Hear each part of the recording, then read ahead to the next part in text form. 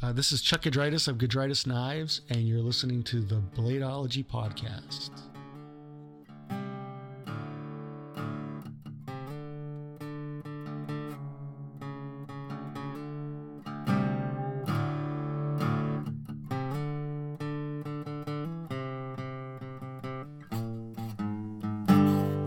We're going to jump into this. That's not how it goes. How does the intro go? That's exactly how it goes. What do you mean? Welcome to 102.7 Light FM. This is your host. How does that? All right. That's exactly how it goes. We're going to jump into this like we do every week. All right. All right.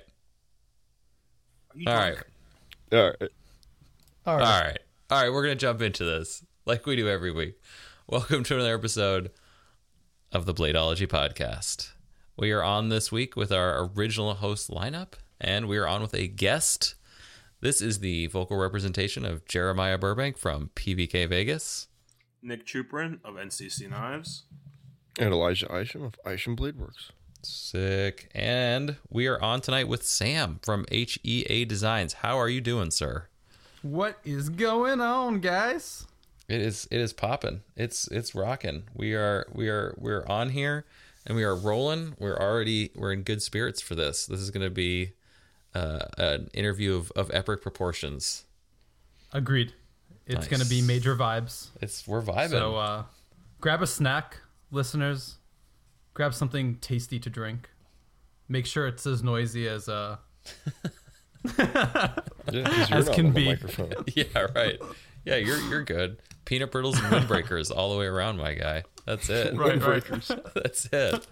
I'm just ruffling my windbreaker in the background. Shit, yeah. So we were talking before the recording. We jumped into it about 3D printing and 2D prototyping and all sorts of good stuff. But Sam, what's clever, man? What are you working on? What's going on? Tell us a little bit about your past week. Yeah, so I just finished up some CAD I've been working on for, I want to say, 4 or 5 months. Starting to get interested in mixing up some materials, so hopefully this year will be a little bit of a branching out. You'll see some new product types that we haven't done before outside of knives, and we'll get into some new materials, some stuff that I've been excited to work in for a while now, and kind of explore how we can make it cool. All right, a lot of stuff coming out this year. Damn, a lot of stuff that you know how it goes, man. Like, you're working on stuff for like years in a silo in like a dirty basement, and like the rats are like eating your blueprints, and wow, Yeah, that's my life. I'm living that. Time to unveil. Yeah.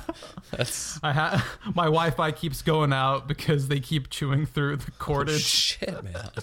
It's like, whoa, okay. Sam is all actually working dingy. in a gulag, so it's totally fine. It's just natural. Right. It's totally just okay. don't ask me about my KDR because it's not great. It's all backwards, my guy. It's all backwards. I think that's Elijah's. That's the mood and space that Elijah gets into when he's designing. If I'm used correct. to be. Yeah. It definitely used to be. Yeah, just like the darkest room possible, Yeah, hell yeah. You just turn on bloom.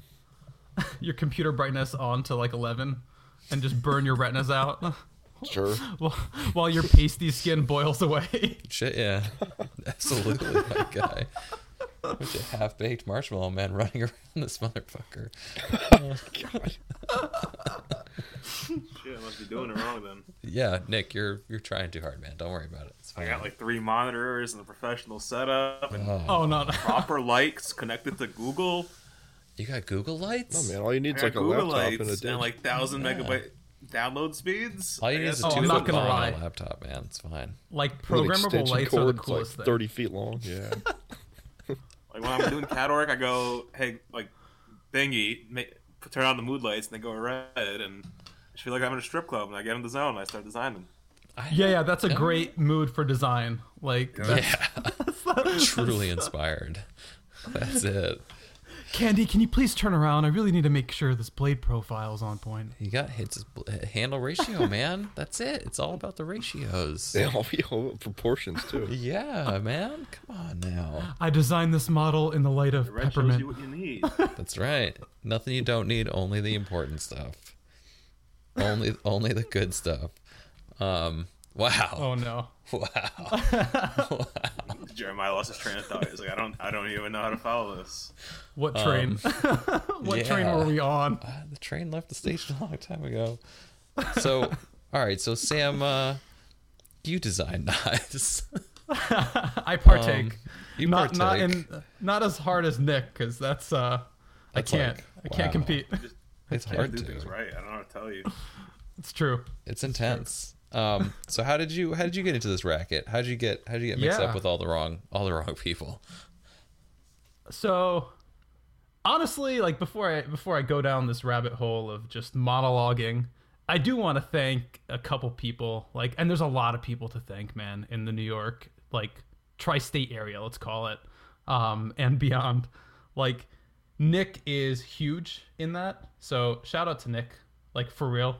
Like, me and him were like 1v1ing in the shop for a long time, and a serious help, like, getting things started, because he had a lot of stuff in his brain that I didn't know, and knowledge transfer was never like a thing. So shout out to Nick. Also, just in the New York area, John Gray was huge.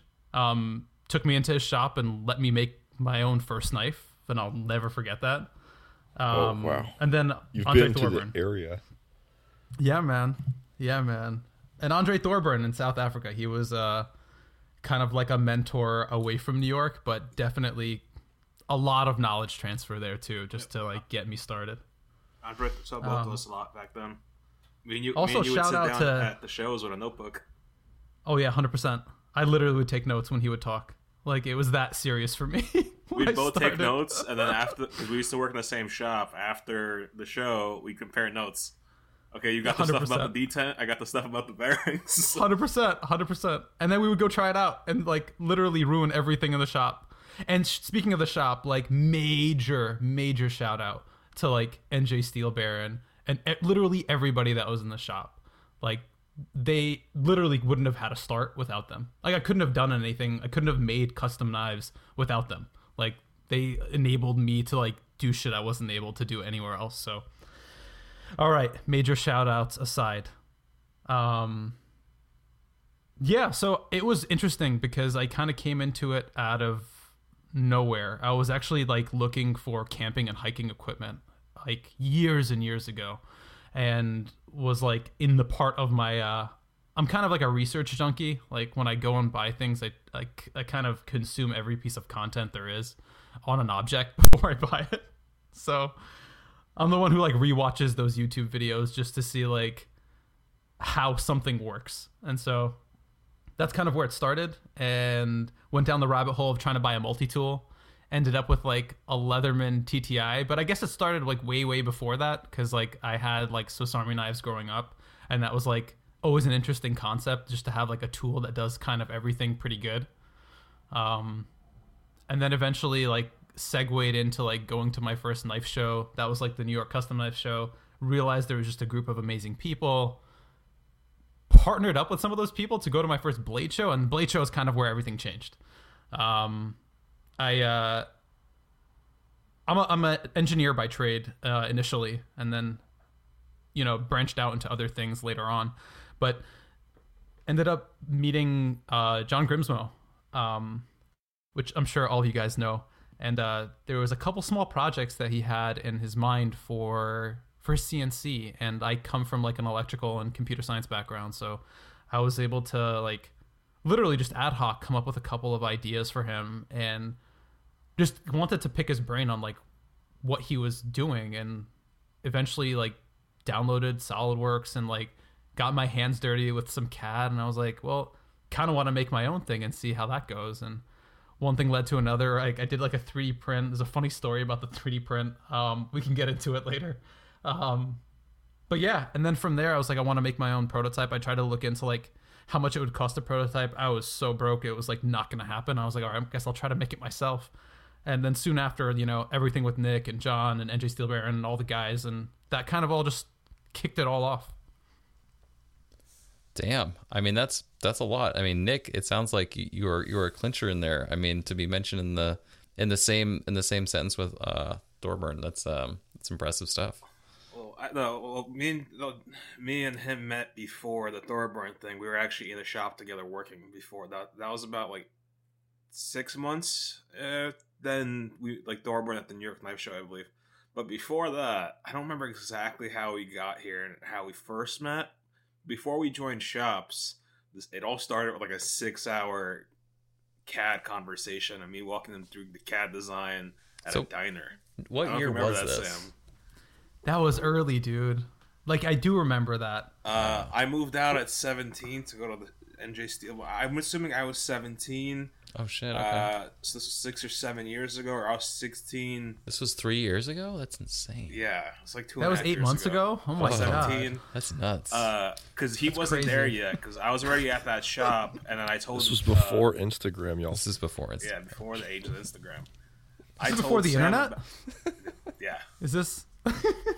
I was at that shop and I told Sam that they might have available space, and then eventually he went towards that direction as well, since he lived not too far away. But I don't remember how we got to the that day at the diner where we just sat there doing CAD work and ordering very basic food. This was also in Manhattan, so they're probably not happy when I was just sitting there. We didn't care at all. Diner. Oh, I didn't give a shit at all. Like, it was so, like, I'm just going to sit here on my laptop and draw things that probably would get arrested for drawing. Yeah, right. Yeah, he posted out a 3D at the time was as Equilibrium, and then I was like, that's way too long. Call it EQ. I remember that. Do you remember when I 3D printed it the first time, or no? Yeah. Do you remember how small it was? When it was small, Like and also like the blade to handle ratios are so odd because the handle was giant and then the blade was like super narrow. Okay, anyone who's a designer would appreciate this. Like, so I do my first CAD ever. I'm not traditionally trained in doing CAD anything. And I go in there and I'm out there like drawing shapes and trying to make this thing fit in the handle. And in my mind, like, I spend like 3 months on this thing and I'm like, this is amazing. It's exactly what I want it to be, right? I go to 3D print it and it turns out all my measurements were in millimeters. So I get a knife that I thought was done in inches. So it's like half the size of what I expected. And it's like this micro knife. And if anyone knows the original EQ, it's like a big boy. It's like a big knife. So I was super disappointed when I got that 3D print back. Yeah, I imagine that would be a little bit of a shock there. You're like, wait a minute. Not entirely correctly sized. That's not the only time where I've Cut seen you print. design something. It's and like, not yeah, I size want it to get right. protos. This is later in the Sam career, but remember those beads he made? Oh my God, do you remember that? I still have them. Like, yeah, right. They're unusable. Wait, stop. They're not unusable. Yeah, they're just usable on a very, very small object. Yeah, Jeremiah knows the small. pain. He's done the similar thing. I've been there. You're like, no, this looks good on the screen, and then it's like, he designed a bead and got it cast in China after his first production run, and it was like a third of scale. nice. Yeah, I found a really interesting like jewelry maker, and their work was like really, really well molded. And the first like batch were like, it was supposed to be like I don't know, about the diameter of a nickel. And then when I got them back, I think they were closer to like a T6 torque screw than anything else. Holy, They're like pencil eraser sizes. wow. I was like, well, this isn't right. That didn't come out correct. They looked super dope though. Like, it's like the face of it. It looked dope. Yeah, for that size, Just the casting smaller. was actually really good. Oh hell Like yeah. you need fishing line to really braid them on anything. Right. That was actually the intended use case. I just didn't there you share go. that with you. Right. That was actually just for fly fishing. They were sinkers. I get you. Sure. Yeah. Okay. All right. Well, duly noted. Everybody, make sure you're in the proper measurement. Inches, not, whatever your chosen measurement is. Just make sure it's correct. Right. Before doing batches of it. Now, how many did you make? I think that was a really small run. Like when I got the size right? Like we're talking about like those are just the prototypes. Those are just the prototypes. Like yeah, definitely worked out the kinks there. Okay. before. Okay. Yeah, I think the whole thing was like 100 pieces. It was like a pretty small right. run, but it was really cool though because we got to work with some really cool coatings. Like we got to work with like a polished black coating, a polished gold, sterling silver for a couple of them. Those are pretty sweet ones. Yeah, it was a lot of fun to do, and like the people who got them and like outfitted their knives with them, I think they really liked it. It was pretty special. It's like one of those things that's like kind of a small bead, right? But the amount of detail and design work that went into it was like substantial. Like we got into like kind of like these really cool, like the whole idea was like we launched the EQ and the Sabertooth, and we wanted to do like a Sabertooth bead. And so like it had like the long fangs on either side that overlapped like the underbite of like a Sabertooth. It was just very cool. Like the proportions were all right. And like the mane of the Sabertooth was very interestingly done, like kind of stylized. I think they still have a few left somewhere. Some of the dealers picked them up. Oh, that's neat. Okay. No, I love lanyard beads. Like I have a very small collection of lanyard beads. I'm not a big lanyard individual, but I like the beads themselves. Like I like the look of like a cast bead. Like it's such a neat concept to have something that small with that much detail. I don't think I've ever put a lanyard bead on a knife before, but I appreciate the beads themselves. It ends up being like a Chris Reeve thing. Chris Reeve, yeah. Yeah, I think because they remember like. I think they still do it. They still like have them standard. So I think on like my first Chris Reeve one, I left it on for a while. Yeah. What is that knot called? It's just like a twisted. Yeah. No. I know what you're talking about. I know what you're talking about. Oh, the little cord thing that's like twisted. Like a barrel. It's like it almost looks like a barrel, right? Yeah. Like it looks like a straight barrel. As the Revis knot, just Yeah. And then you take it off and it like rattles like crazy. It drives you insane. Yeah, there's actually a cool fix for that. I think if you hit it with like a little Loctite on the side, it does the jobber. If you don't want it to, I honestly like it as a shaker. I actually have one next to me. Yeah, well, this one doesn't shake too much. You use the knife a couple times and it just starts falling apart. That's the worst thing. You know, take that lanyard off. It's like bad jinxing. The whole thing just kind of, you know. It just the whole thing was actually just waiting for you to take it. They were just tempting you. They were like, "Oh, go ahead, take the lanyard off, see what happens." And then it's like, "Oh, it all came apart." Okay. It's like when you move into a new apartment and there's just like this red button in the corner, and you're like, "The fuck does that do?" Like, don't touch that. Don't touch that. And then you're just like in the corner, like finger banging it while like the whole building crumbles around you. Look, you're welcome to do whatever you want here. Just don't touch the red button, and we're good. Don't do that. That's it. Right. We're totally fine. Totally fine. So you guys are in a cafe or in a diner, and you're rendering CAD, and then you're doing a bead. What's the next? Where does it go? Where does it go from there? So HEA kind of transforms in a way. So I had something happen in my life that was it was a bit intense at the time. Like my dad wasn't feeling too well, and I was spending a lot of time working, like splitting my time essentially between like my job and trying to get HEA started. And I realized that I wasn't going to be able to dedicate as much time in the shop. So I realized that like I wasn't going to be able to meet the demand of a lot of what people were looking for. And I think Nick knows this. Like I am a perfectionist. Like I look at things very critically. Like I like to have fun, but when it comes to like what we're building, I really like it to have a purpose. And so half-assing it wasn't going to cut it for me. And so it took me about, I want to say a year from when I stepped away from doing full-blown customs to start transitioning things into more of a like design-centric brand where I'm taking the right time to design something the way I would see it, the way I think it should perform, so that customers can really, really enjoy it, find like some real value in it, and bring some like design touches and design cues that maybe are only reflective in the custom market, but bring them in like, I would say in like kind of the low volume production sector, which at the time wasn't actually a thing in some ways. It was pretty novel. to do it that way. And the taking your time thing, I think, is important in some ways as well. Is like to really test something, to really take a look at something and make sure that it checks off the boxes that you want it to check off. And honestly, like after we got that ball rolling, it's been a lot of like listening to what people want and what people are looking for, and finding kind of the overlap between like what's possible, what people want, and what we think would be really, really fun for our community. Because at the end of the day, it's like what we're doing, right? Like we don't do this stuff like just for ourselves. It's really for kind of all of our friends and friends of friends and people that we've met. Because that's what it is for me. It's like I get excited when I go to Blade Show, mainly because I get to hang out with people who I've been looking forward to hanging out with all year.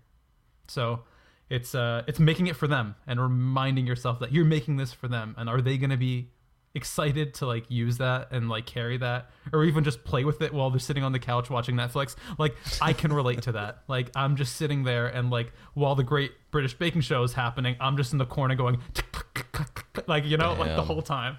There it is. There it is. Great British Baking Show. It's been dropped. It happened. It happened. I've seen it. I haven't dove in there yet. I think you touched on a couple pretty great things, most of which, yeah, I think you're right. I think a lot of times when people are designing and making knives, I think that there's a lot of peer influence, or not influence, but there's a lot of peer acknowledgement that it goes in, where you're like, you know a lot of knife makers, you know a lot of collectors, and you're like, you know what? If I'm not making this for myself to enjoy, I'm making it for them to enjoy. And then seeing the look on someone's face when they're using it or enjoying that object, like whatever it may be. Yeah, I mean, there's a huge amount of pleasure that comes out of that, because you're like, I made that, I designed that, and like my buddy who's also a designer / maker enjoys it, and that's like the ultimate fulfillment of doing that process, which is seeing someone else enjoy it and seeing them smile, because the community is what it is. It's not some sort of giant corporate, machine juggernaut that just keeps going along. It's really just a bunch of interesting people making cool tools, Yeah. It's what I liked about it going in was there was a certain generosity of thoughts among people within the industry that I really enjoyed, and it was refreshing to see. Whereas like if you look at a lot of like corporate culture, it's very guarded, it's very reserved, it's not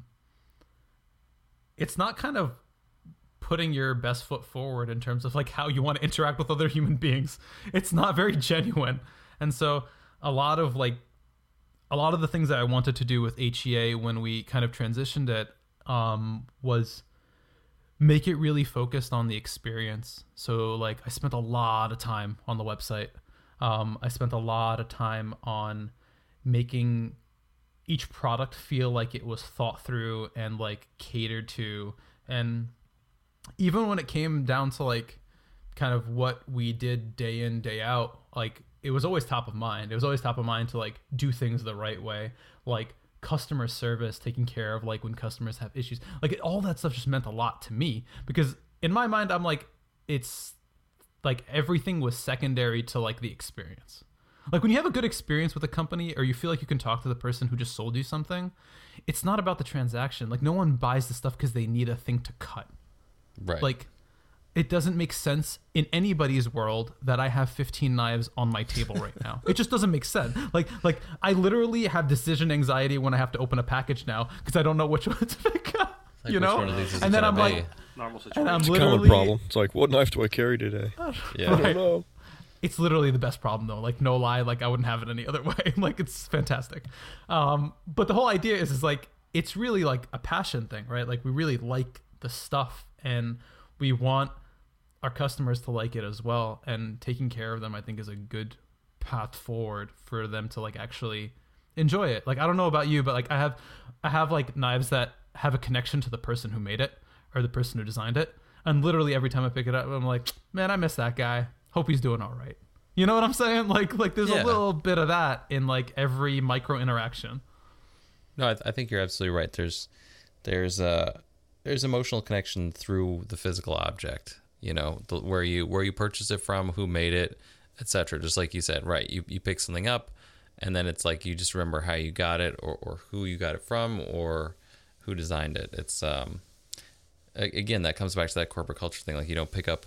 I don't know that you really pick up anything else exactly like you pick up a knife in the world and immediately remember, oh yeah, I know who the guy who designed this. Like, you might be in a situation where you knew somebody who designed a pair of sneakers, but it's like unlikely. Whereas in our community, most of the time, like, people associate objects with names very easily. Like, oh, I know exactly who that person is, or I know who that designer is, and they can name them. Right. Like, I don't pick up my MacBook, and as much as I love Apple, I'm not like, oh, Jonathan Ive, what graces you've given me. Yeah, like, it's a bit different. Yeah. Thank you so much for your minimal laptop and your Wi-Fi connection that's solid as a rock. Like, it's never like that. It's just not. It's just not. But yeah, but I mean, like, beads, knives, like pry bars, whatever silly thing that, you're purchasing, whatever it is that comes out of our community, it's absolutely attached to, like, a name and a face, Yeah. Further questions. When did you switch to Mac for doing CAD work? Whoa. Yes, is this. Oh, shots fired. Shots fired. Well, according to my Best Buy receipt. When I switched to Mac was 2 years ago. It's around the same time I switched to Fusion. No, more than that now, I guess. 3 years now? 3 years sounds about right. Using Fusion for a bit. You're using SolidWorks at one point. Dude, that was such a painful transition for me. It's so hard, because I tried to use SolidWorks from Fusion. I was like, fuck this. Yeah. Wild, by the way, that like I was surprised I even made the It was hard though, I'm not gonna lie. Like, my brain was so SolidWorky, but after I made the cut over, like, it was, I wouldn't say it's a no-brainer. Like, I think there's some things that are still easier to do in SolidWorks, but I think in terms of, like, looking at the future, like, Fusion's definitely that. Like, and I guess just because of my software background, like, there's certain nuances that I appreciate, like the update cadence and, like, the attention to detail in terms of workflow, and, like, accessibility of files was really important that I think SolidWorks lacked, and versioning was important. All this, like, nerdy garbage foo-foo stuff that, like, probably only, like, matters to a couple people but matters to me. But yeah, totally worth it, even though like, dear God, is it expensive. I mean, I don't know. I don't do either one, but I mean, essentially your interaction with technology comes down to a very finite and few things where you draw the line and you're like, this is what I'm willing to deal with, and this is what I'm not willing to deal with. Yeah. So I mean, whatever's comfortable, whatever works. Yeah, that's why I had to, like, get rid of the rats. The rats were really like driving. No. Yeah. That's the thing. You got to draw that line somewhere, Cockroaches, fine. Rats, too much. It's true. That's it. True. One of those will survive a nuclear holocaust. The other one, not that strong. So you got to get rid of it. You just got to move it along, Like, sorry, guys. There's only so many inhabitants that I can deal with. Yeah, and is it really quarantining if you're surrounded by rats? Like, I mean, come on. Like, is it really... No, not really. Other sentient mammals? I don't think so. No. I don't think so either. You draw the line at exoskeletons. Carriers. Yeah, they're all vector species. That's the thing. You don't know. You have no idea. Yeah. Oh, man. All right. So you, yeah. So you were, so you decided to take HEA in a direction, and in there, so we got into the Mac Fusion thing. Help us on our timeline. What's next? I guess, like, it was like a big deal for me, like the first release after, like, kind of, I wouldn't call it rebranding because it's the same brand. It's just, instead of it being customs, it was like low volume production. It really mattered to me, that transition, like, to do that right was important. And so website had to be like well done, like, experience had to be well done, the launch had to be well done. And then it was also, like, very risky because I kind of threw everything into it. Like, I think Nick has experienced this a couple times because we did it a lot when we were in the shop, but, like, we were really all in. Like, I think we put our life savings into our stuff, like, time and time again. Like, we didn't care. Like, we were like, this is gonna happen if it's the last one that happens, you know? Like, I don't know if Nick can relate now. I'm still putting in everything.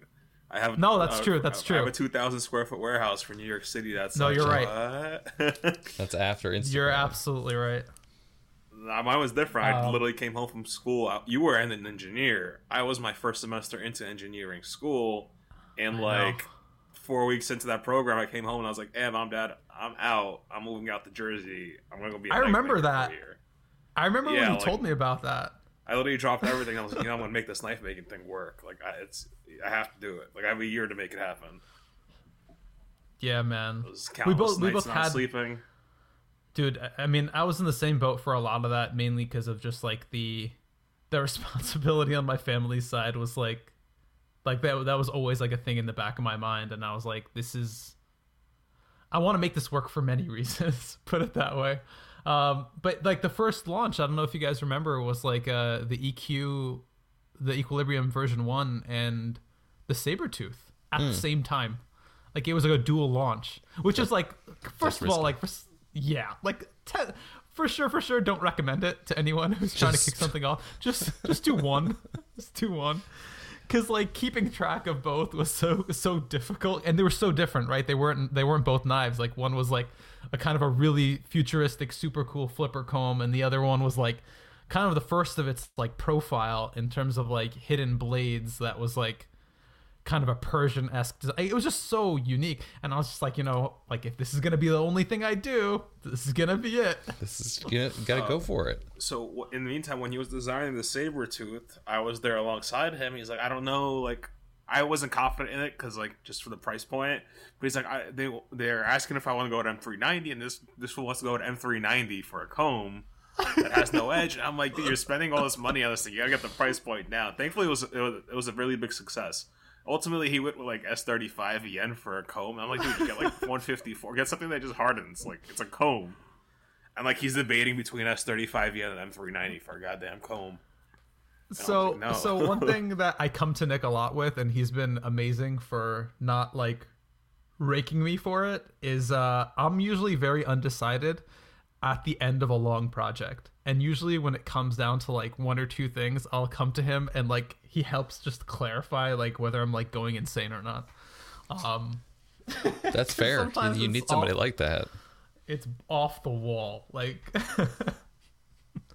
should we do this in M5000T? Yes. We don't make that anymore. Damn.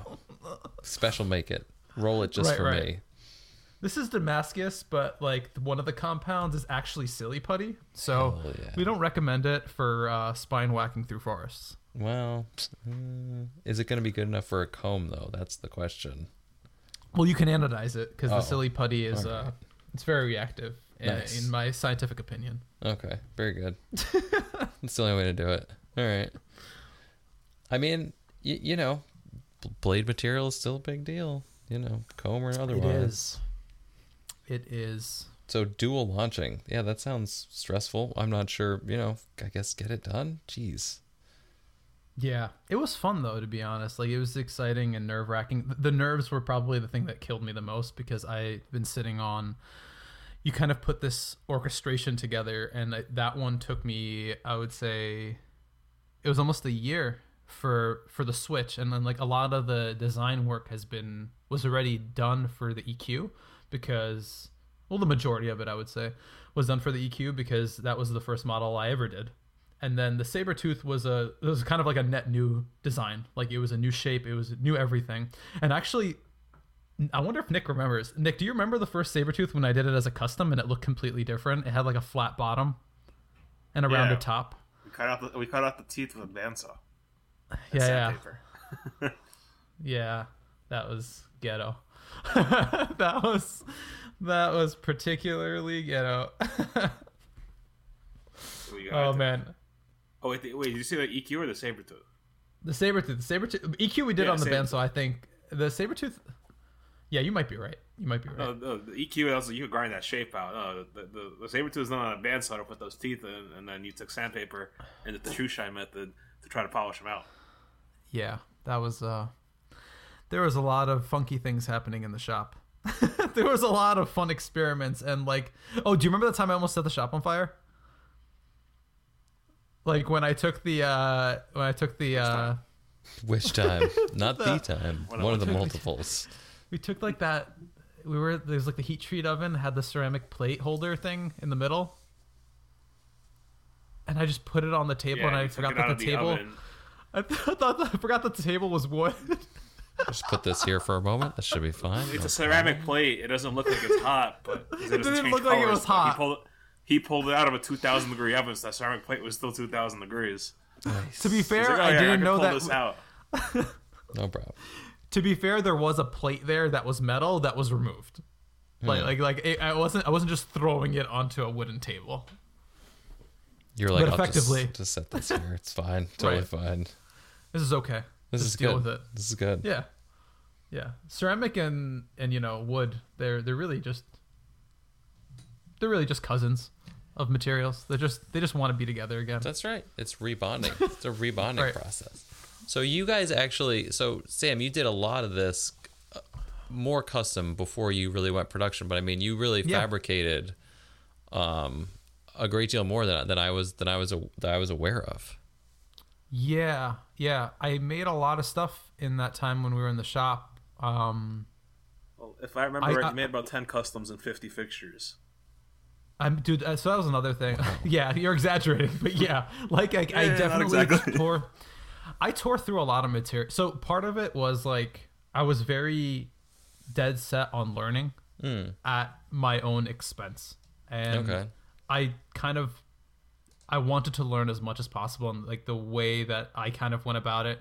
I'm not sure if I would, if you have the time, take the time. In my mind, I was like, I want to learn, and so I literally tore through materials. Like I would literally tear through things to get like a process. For me, it was more about like nailing that process down and experimenting within it to get better processes. So like fixtures and adjustments and the technicalities is what I was trying to learn, and kind of manipulating things, like documenting them so they were repeatable. You know what I mean? Like kind of like that. The engineering part of me was the deconstructive side of me was kind of taking over. He knows I tore through a ton of material. I tore through a ton of belts, and we both did. We were there side by side trying different shit because we were both just learning, trying to come up with different shit and sharing our results. Because back then I didn't make a knife either for about 3 months. I just tore through blades, same as you. We were both just tearing through shit. Yeah, what bothered you the most about that time, like in terms of like what we destroyed, like, like what was like the most gut wrenching? Like, there's like two things I think that bothered me the most. Like when I thought something would work out and it wouldn't, when it like finally was time for it to come together. For me, that was like the most gut wrenching. And another thing that used to tick me off was like broken carbide. I don't know why. Like snapping like a threader, like it just used to bug me out, like mentally. I mean, it's different pieces of things breaking. It's never pleasant. For me, it wasn't the making. It was the atmosphere surrounding it. Because for you it was part-time, for me it was full-time. I would take a 2-hour train there and live on a couch 5 days a week for 6 months. It was tough. So I would live on a couch, wake up, and like what essentially was not, it wasn't a dorm, but it was a 5-room, 3-bedroom situation. And I'd go to work and just break shit all day for 6 months. Yeah. It was a time. It was a time. I'd say it was more of an experience.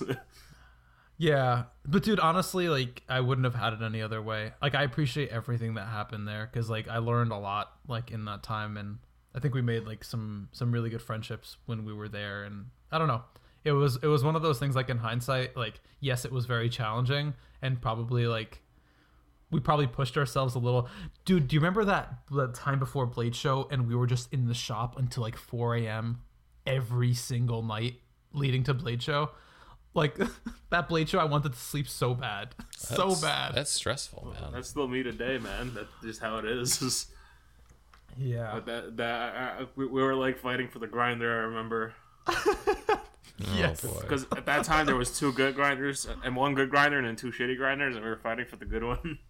Yo, the shitty one was really bad though. Like it was like, hey, you want to make something? No, but it wasn't the grinder's fault. It was really the plate. Like, it would just warp everything. Like, whatever touched it, it would warp. Like, it was just not a good day. I mean, sometimes, so all the milling on the Sabertooth, you guys, so that's before Nick had anything. You guys were doing that at NG Steel Baron? Yeah. Oh, wow. Okay. Yeah. Major vibes, man. Major vibes. Pulling back the clock on that one. Days of future past, huh? Okay. All right. Okay. So you guys are like in here and you're working with, it sounds like debatable tools at best. Not that a carpenter blames tools, but and crunching for blade shows. So Sam, what year was that? What was your first blade show? The first blade show where I had my own table. We actually shared the table with NJ Steel Baron. They were nice enough to let us have a section. Oh wow. I don't remember the year, to be honest. I do remember like everything about it though. I remember I was like, no, you were there. All I the wasn't pain. there. That was the first year I did the collab with Rob. So I That's shared a table right. with Rob. It was, but you did stop by. You weren't a complete jerk. I still do I walk around Sundays. Yeah. I sat behind the table the entire time. Like, it was insane. And I had at the time, and it was all customs on the table pretty much. That was before your production run. That's correct. Yeah. It was really early on, and it was actually right after that blade show that like things had to change. Like I had to like change some things up. Because of family stuff and whatnot. Yeah. But yeah, man, like we came back the next blade show. I think I skipped that blade show. I don't remember. And then the next blade show I had my own table, and I was like, yes. Bam. Like, boom, table, cloth, banner, sexual orgasm sounds. And that's then, how it's everything. done. Like that's In that order, man. Tablecloth, banner, and then boom. That's the right way to do it. Oh yeah, absolutely. Just kick those rats out and you're good, man. That's it. 1, 2, 3. Not gonna lie, I missed Blade Show this year, man. Like, it was. It was such a pain that like I was just like, damn, had some fun stuff planned. I think you are 100% not alone in the room of people who are bummed that did not happen. Yeah, Blade Show is an interesting one because it's like really big, but it's also it's not like, it doesn't feel that big after a while. I remember my first Blade Show, I was in awe. I'd never went to like a trade show before, so it was like I walked in the doors and I was like, all these people care about knives. Yeah, right. All of them. Like even that one. guy. Like that guy doesn't look like he gives a shit about knives. Like, no, I guess No. he does. All right. Yeah, that's way too many butterflies on your shirt, sir. For you to give a shit about knives. Like and it's like half tucked in and half not tucked in. Shit, yeah. And shit, yeah. Yeah, because the first Blade Show was definitely overwhelming. Because your first was my second. yes, Because that's true. me going to Blade Show was the reason I left school. I went to Blade Show with my first like working folded prototype, and everyone thought it was amazing. It was a piece of crap. Just people were being nice, and I was like, well, if people like it, I'm going full time. I had like delusions of grandeur in my head. I was like, this is amazing. Right. I could do this. That's good though, man. Gonna Like, own this place in 2 years. Hell yeah, kid. all Pretty you much. bitches will be bowing down now. Damn. If they had just been honest with you, Nick, you could have had a whole different life, buddy. I was like 16, delusions of grandeur, like 15 maybe. I was like, everyone likes this knife, and I could do this, and I still have that one. And I look at it like, oh my god. Be like, yo, kid, this knife sucks. Get out of here. Yeah, could Go you get a imagine what job. that? I Could was you like, imagine people what are that probably just trying to be interaction? nice to a kid. That would have been such a funny interaction. Like somebody just slaps it out of hand. Man, get that fucking friction folder out of here. Damn. Like, get the... It locked. It had a detent. It locked. What? It was hollow ground, compound ground. It was ahead of its time. Damn. It wasn't just like Damn. Jello? Are you sure about that? Backspacer. Had a carbon fiber, to be fair. 3D pocket clip. Damn. Did it have a One screw lithium in the ion pin. battery? Damn.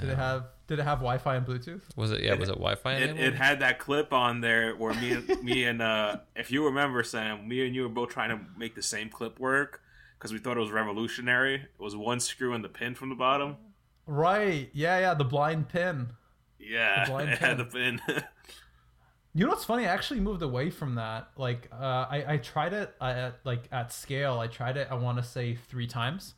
And I pulled back and I did the double screw because I've noticed that when you do single screw, no matter how good it is, over time it ends up getting some wobble. So it's just a good security mechanism to just have 2.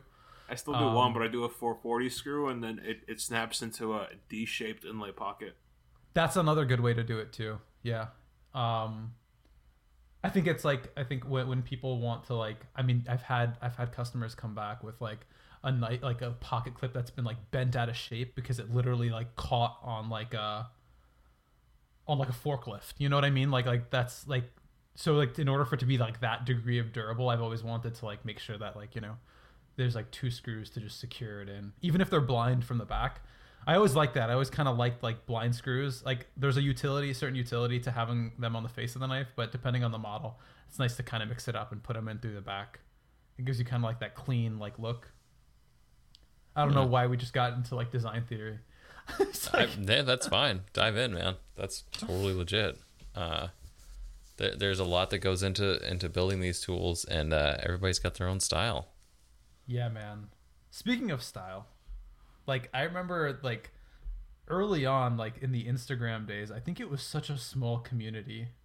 Like I think Isham Elijah was making stuff. Like I remember the sketches from the early days. Like I vividly remember them. Oh yeah. Because like they weren't really sketches. They were like they were awesome though. Like in terms of like what was out there when you were putting those out. Like Elijah's definitely ahead of his time. Like without a doubt, in terms of like design language, in terms of the complexity of line work. Like I was like, it's just gonna like, I knew it was like inevitable. I was like, it's inevitable that he's not gonna like come out with like a ton of designs. Like the line work was so good. Like it, I mean, you could just like, if anyone's listening on Instagram, just go scroll back through the pictures. Have you left them on? Oh Have yeah, you left the old like all those sketches on? Scroll through the pictures now. Yeah. I'm scrolling through the pictures right now. Get it done. Yeah, I'm definitely. Yeah, like I remember like 2 years ago, I think I went back and like deleted the whole first like year and a half or 2 years of photos. I'm pretty sure I have most of all the first ones on there still. Do you really? Nah, I deleted all the first ones from when I was a collector.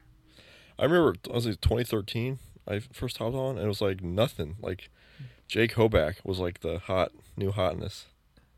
Like it was weird. But Elijah, you've been like the sketch work was like strong, and I watched it like evolve, and it didn't take long for it to like get more and more like detailed and complex. I don't know, I appreciated it as somebody who was like just starting off like around the same time. Like it was just the line work was fire. Like the continuity from like blade to hand, like you were just doing things that like I always thought of, like this is good design. Like this is I couldn't do what I wanted to do like with a pen and paper. I don't know, I just couldn't because there was too much erasing. So I was like, until I figured out the CAD program, I couldn't. And I did. I was like, oh, now I can do this. There was still some complex stuff, to be honest with you, though. Like, there was some stuff that you were doing early on that I still remember was, like, I remember the first, like, compound grind that you laid in when you just started the CAD work. And that was probably from ignorance, not even knowing, like, how they actually work. I was just like, sure, just throw some shit in here. Still cool, though. Like, I don't know. I think that's where, like, a lot of, like, there's a certain, like, level of, like, creative exploration that goes into things, I think, before you have to settle with what's like realistic. And I think it's like definitely. That's where you kind of start to like see things that, I mean, your design language evolves, right? Like I think I'm sure you've gone through like phases where you're like, this is out there but it's working, and like other times you're like, this is out there and I kind of want to rein it back just so that it's clean and people get it.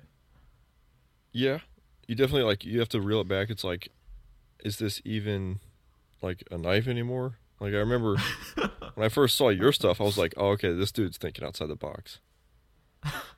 Like immediately. With the equilibrium, I was like, okay. Finally somebody's like coming along, it's like not like making like some like just whatever knife. Yeah, I think I'm starting to realize that like there's what I like to carry and what I see like people carry more often is also changing. And so I've been really into like the minimalism and like kind of the refined lines and things that really ergos have always been like paramount in everything that I do. And like I've been like really leaning into that, like the minimalism, the like kind of the longevity of a design and how comfortable all that stuff starts to matter more to me now than I think it did ever before. Like it always mattered, but now it's like there's a couple models that are coming out this year that I'm like, man, like those are going to be like not just like usable and fun to play with, but like they're just gonna look good a long while from now. Well, that's the idea. That's you never actually know. Well, yeah, longevity and design. Yeah, and most people don't really know what they want either until they see it. So it's up to you to like tell them what they want.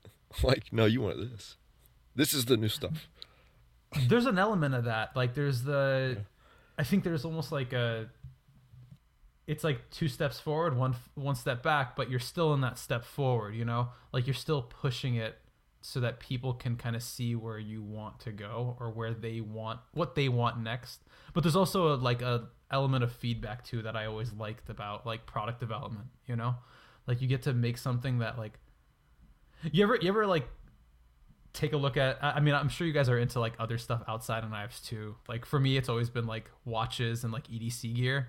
And tech, and like there's always like those products that are just like, man, that's like a great balance of like all the little things that I kind of wanted, you know?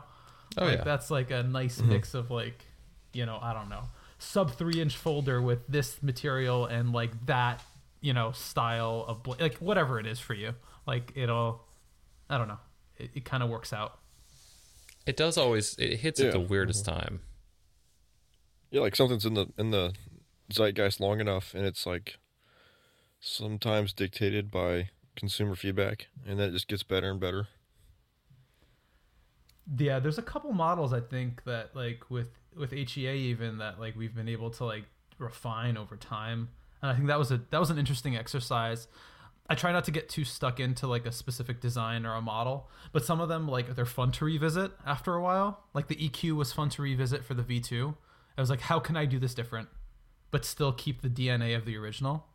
And that was like, if you look at the two, like in person, in pictures, I think you kind of lose some of it, but in person, it's like, whoa, that's like a completely different feel for what that shape could be. Yeah, I get that a lot too. It's like you do something and it's like fully done, and then once it's in metal, it's like totally different. So it's better to like design it better than you could even imagine it being in reality. Cause it's like always like, I don't know, like every time it's always like less than awesome. Like no matter how awesome it is, it's like the drawings are always better. Cause there's like that possibility of what it could be. Yeah. And then it's there. It's like, oh, okay. But I think that's more for us though. I think that's like less. I guess. Yeah. It's kind of like when you're waiting on a package. And then you get like, it and it's like, oh shit, whatever. Yeah, it's like this package, you're like sitting in your living room, you're like, this package is going to be amazing, and like you have your pom-poms out, and then you get the package, you have to take the pom-poms off, of course. Yes. And then you cut into the box and you're like, I like it. Like you're like it's not. You're right. Like, all right. This meets my most basic needs. And then you get a PM3, and then you're like, this is amazing. This is goddamn amazing. Right. I definitely have those, man. Like I have my the knives that I just constantly pick. Shout out to Spyderco as usual. Shout out to Spyderco, bro. Like the Chaparral is one of my favorites. Like Delica and Dragonfly are probably up there for me as well, and the Sage and Tie. I don't know why I just listed my Spyderco. Anyway. Shit, yeah, guy. Hell like yeah. the basic bitch of my knife right there. Whoa. Listen. Okay. I have two crickets. Oh. From you're just adding. You got me. That are 30 years apart. So got me. I also have an original Terzola from the original collab year. So gangster. I'm all about that cricket. Cricket is like full serrated cricket with lightweight handle. Fuck yeah. That's my business right there. But do any of you guys have an Endura 1? Shit, yeah, guy. So I have a full serrated Endura 1. With the clip it? Ooh. With the clip it. With the clip Ooh, it. with the clip it. I actually just found pictures of when Spyderco released a black blade, like Endura 4. and I bought a black bladed one and a stonewash blade with OD scales, and then I took it apart and made a black blade OD scales Endura, and I was so proud of myself. Yeah, that was a while ago. I don't know why. Like the OD green for me is like a guilty pleasure color. It's nice. It's like really it, nice. Dude. I really like that like OD green micarta. I like I have like a ton of watch straps that are in OD green and like 5 different materials for like no reason, just because I like the color. It's nice. It's I can't figure it out. It's like a tonal thing or something. I don't know. It's great. It's also very masculine, I think. Yeah, I could see that. Yeah, it ticks that box off. You're like, all right, I got this. It's good. Yeah. Yeah. You're like, I'm gonna go to war while I open this box of Cheerios. Somebody's got to do it. That's the thing. People are like, how's this box of Cheerios gonna get open? And you're like, I'm gonna fucking eviscerate it. You just drop kick them. Like OD green pocket. You drop kick them out of the way, and as the box falls, you grab it with your left hand and open it with the right. Like, do you have a knife? Like, yeah, I have an OD green knife. Like, it's good. Like, I got this. We'll get this box open. We'll get this box open in double time. Begs the question: why aren't knives on the stock market? Come on. Did you hear about that guy that was trying to do like collectibles as like a crowdsourcing investment vehicle? That sounds like some guy was like, he's like, hey, fail. do you want to be a partial owner of the Mona Lisa and put in 12 cents, and as its value goes up, you make money?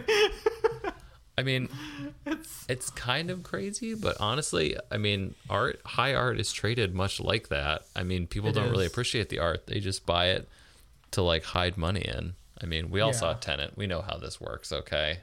Yeah, I'm pretty much going to time travel and then time travel again, and then walk backwards for half the movie, and then I don't want to give up the plot. For real.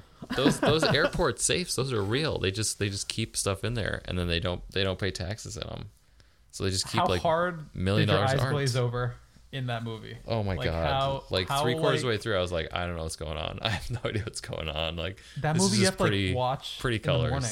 That's it. You gotta wake up so early to watch that. You gotta wake up like before your brain wakes up. Like you it was and then you go and watch Primer, and it's like everything pales in comparison.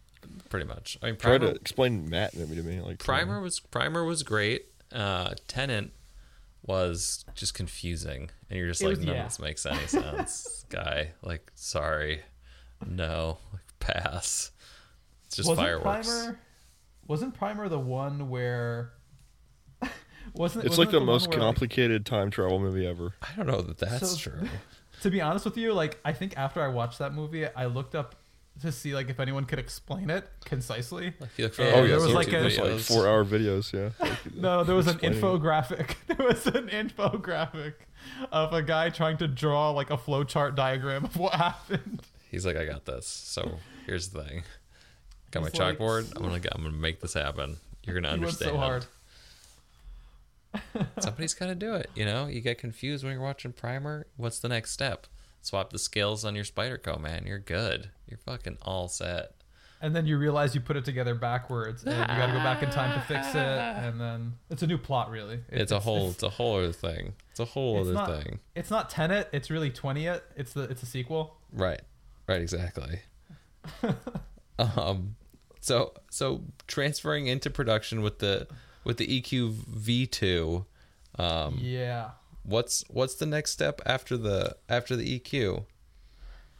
There was a lot of things that happened between I think the EQ and Sabretooth and the EQ V2. The antidote. We totally skipped over that.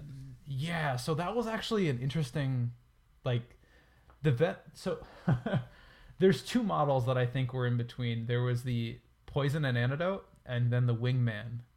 The Wingman, I think, was, from a design perspective, I learned a lot of lessons with the Wingman.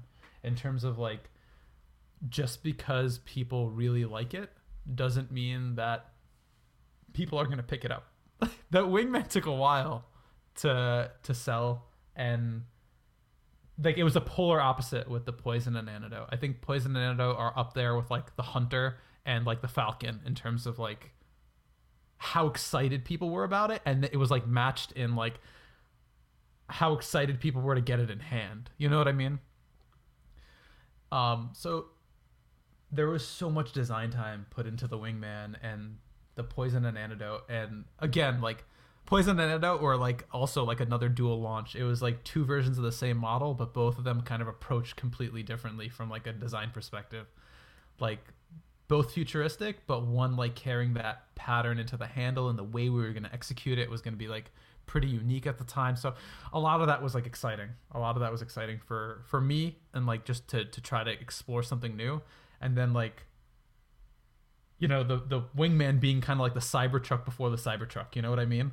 Like it was like one of those models that was very polarizing, but like if you liked it and you could get behind what we were trying to do with it, it's like, damn, like you'd be hard pressed to find a knife that has more interesting angles. That's like, true. In terms, yeah. When you look at it from it has a stance almost like a vehicle. Interesting stuff, man. Like a lot of like.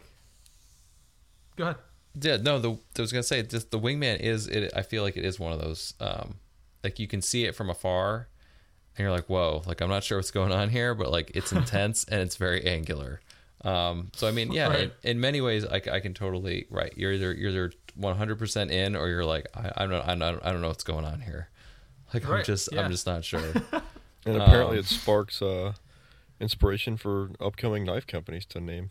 That's right. Yeah. So they got in on the naming. Right. Go in a little bit though. Explain a little bit about the differences between the Poison and the Antidote for those who weren't. Yeah. who don't So remember. they were the shape of the saber tooth was always intriguing to me. I think it still is. It's still one of my favorite shapes. Is that rounded, elongated pill shape. So I studied like ergonomics for a while after I got into like designing knives, because I really wanted to kind of like go back to basics in terms of like design language and design theory, and make sure I was approaching it like as much from like an aesthetic and usability perspective as it was like an academic practice. And so if you look into like ergonomics, you can't beat a rounded, approximately 1-inch diameter handle. It's why a lot of broomsticks are that shape. It's an easy shape for people to grip. It's comfortable irrespective of how you initially picked it up. And so that kind of rounded pill shape was very intriguing proportionally, because it fit almost every hand size.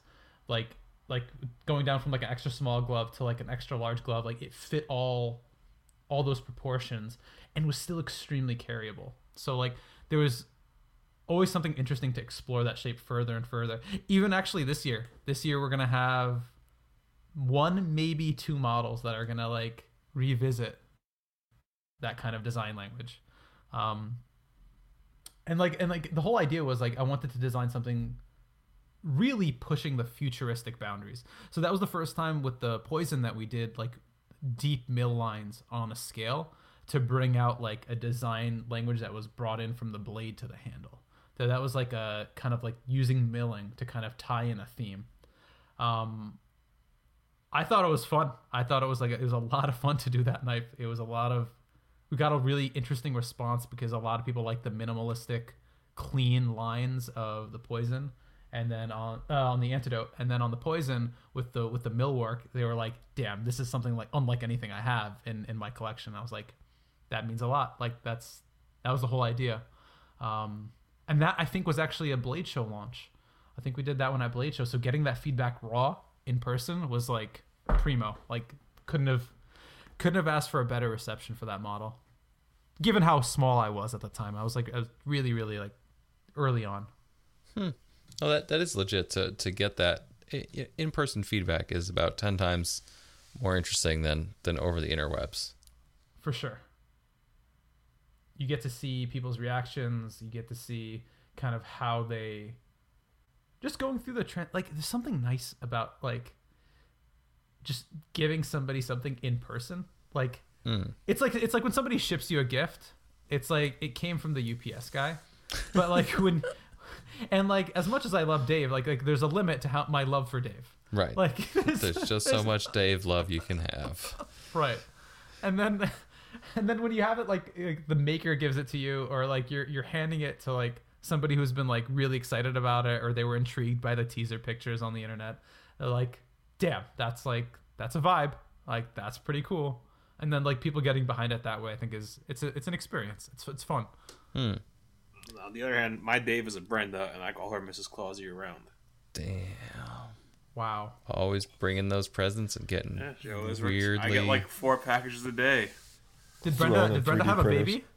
Damn. Oh. Did Brenda have a baby? You Old sure? Tupac reference. Never mind.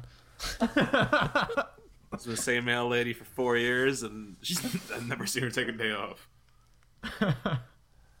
So when Hustler. we'll roll back a little bit when you jumped into production stuff. Yeah. How was that? Because I think you were dipping your feet into territories that were more rare for that time than it is now. Because now it's very just like, yeah, of course, duh. But I think when you were doing it, it was new territory. Well, relatively new. It was relatively new. I would say, like, I mean, I don't know. Like, I don't know who was doing it before. Like, I'm sure it was more just it was challenging because there wasn't really pathways for me to like tap into, and I was very. When you make a transition like that, you go from making everything yourself and all the onus is on you for the quality that comes out, right? And then you kind of transition some of that power away to a third party. But in some ways, like it needs to carry your DNA and it needs to carry your level of attention to detail.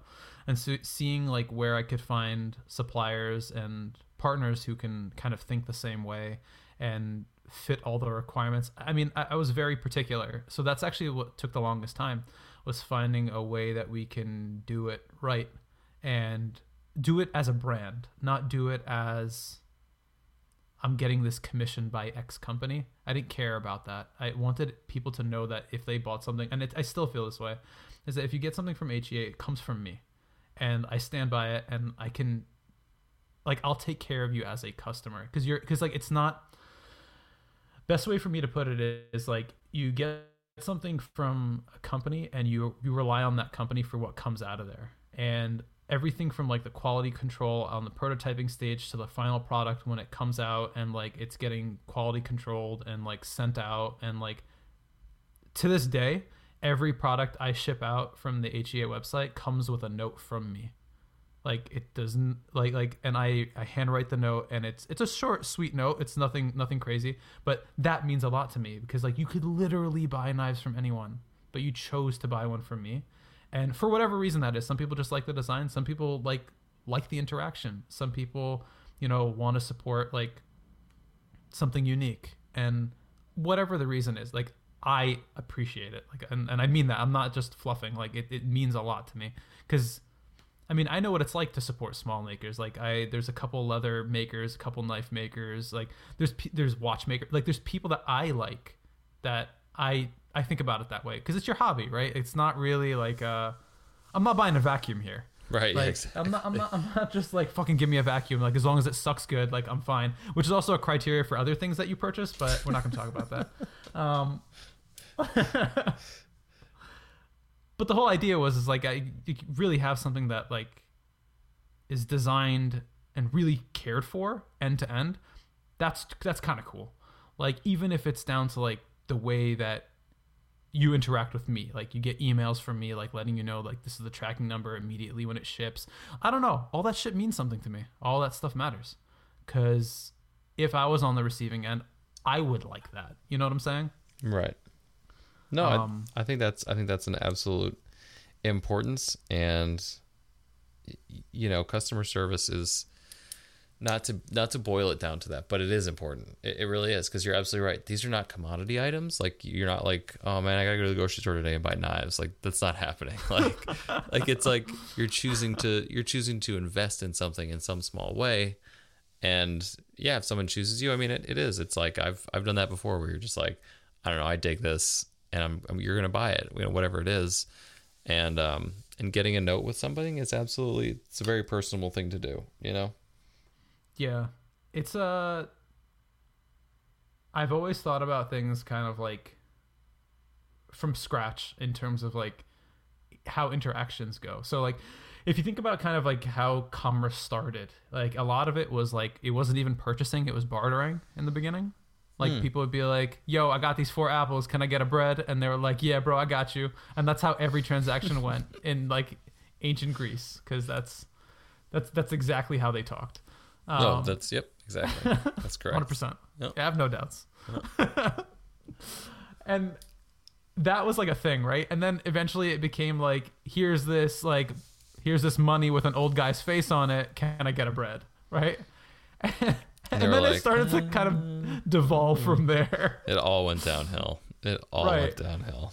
It became kind of a cold, I guess, because I'm from New York, so like a lot of the interactions let's call them micro interactions you have with like when you're buying stuff, it's very cold in a way. It's like, and especially with like tap to pay, where like I don't even have to talk to you anymore. Yeah, just don't even look at me. Don't even look at me. Do not. If you make eye contact, I will literally murder you with a cucumber. Like,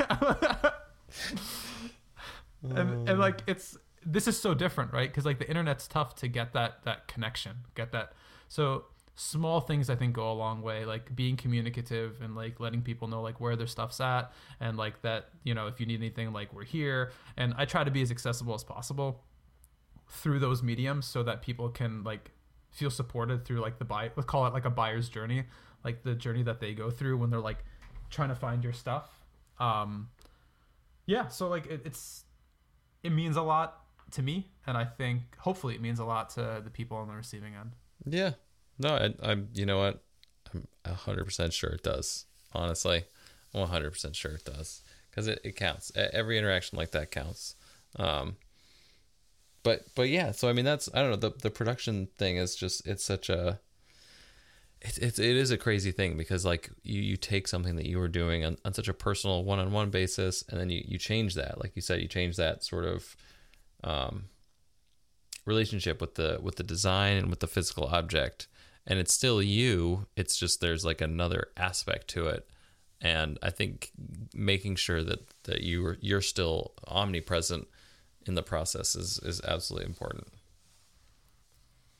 And I try to get really involved. Like I'm not very hands off. I'm pretty critical. Like it's one of those things that like it's kind of the serious side of things for me. It's like where I really spend time and I don't rush things that aren't correct.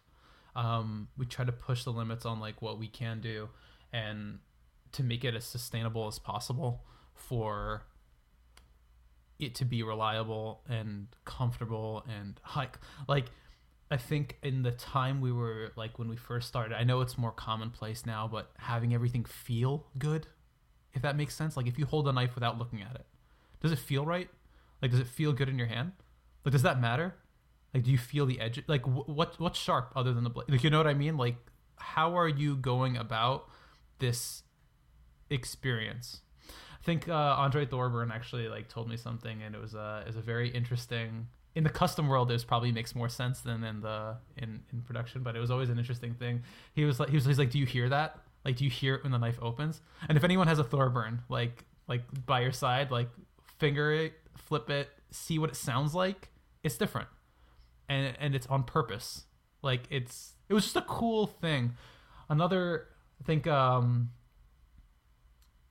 it was wow, my brain's blanking. We can move on. I'll think of it in a minute. Another interesting piece of advice though came from Todd Begg. Got it. Nailed it. And he was like, one of the signs of like good design is like, even like make sure you don't leave a part of the knife that doesn't have, make sure you don't leave a part of the knife without it. It was along the lines of essentially like make sure you leave your mark on the model. Make sure you leave it where you can, and make sure it's present.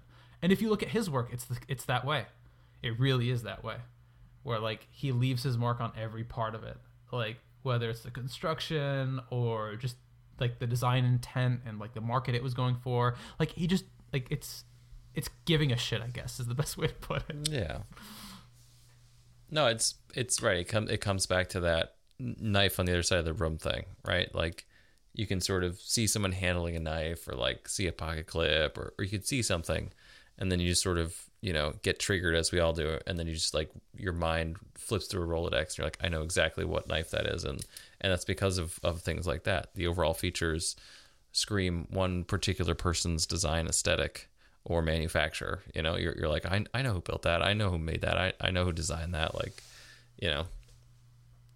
And I think the evolution of that is interesting, and that's something that like I think this year going into next is something that we're exploring, is like the evolution of that, the refinement, I would say, of that, so that it can be something that is an everyday carry. It's something that people can really enjoy day in, day out.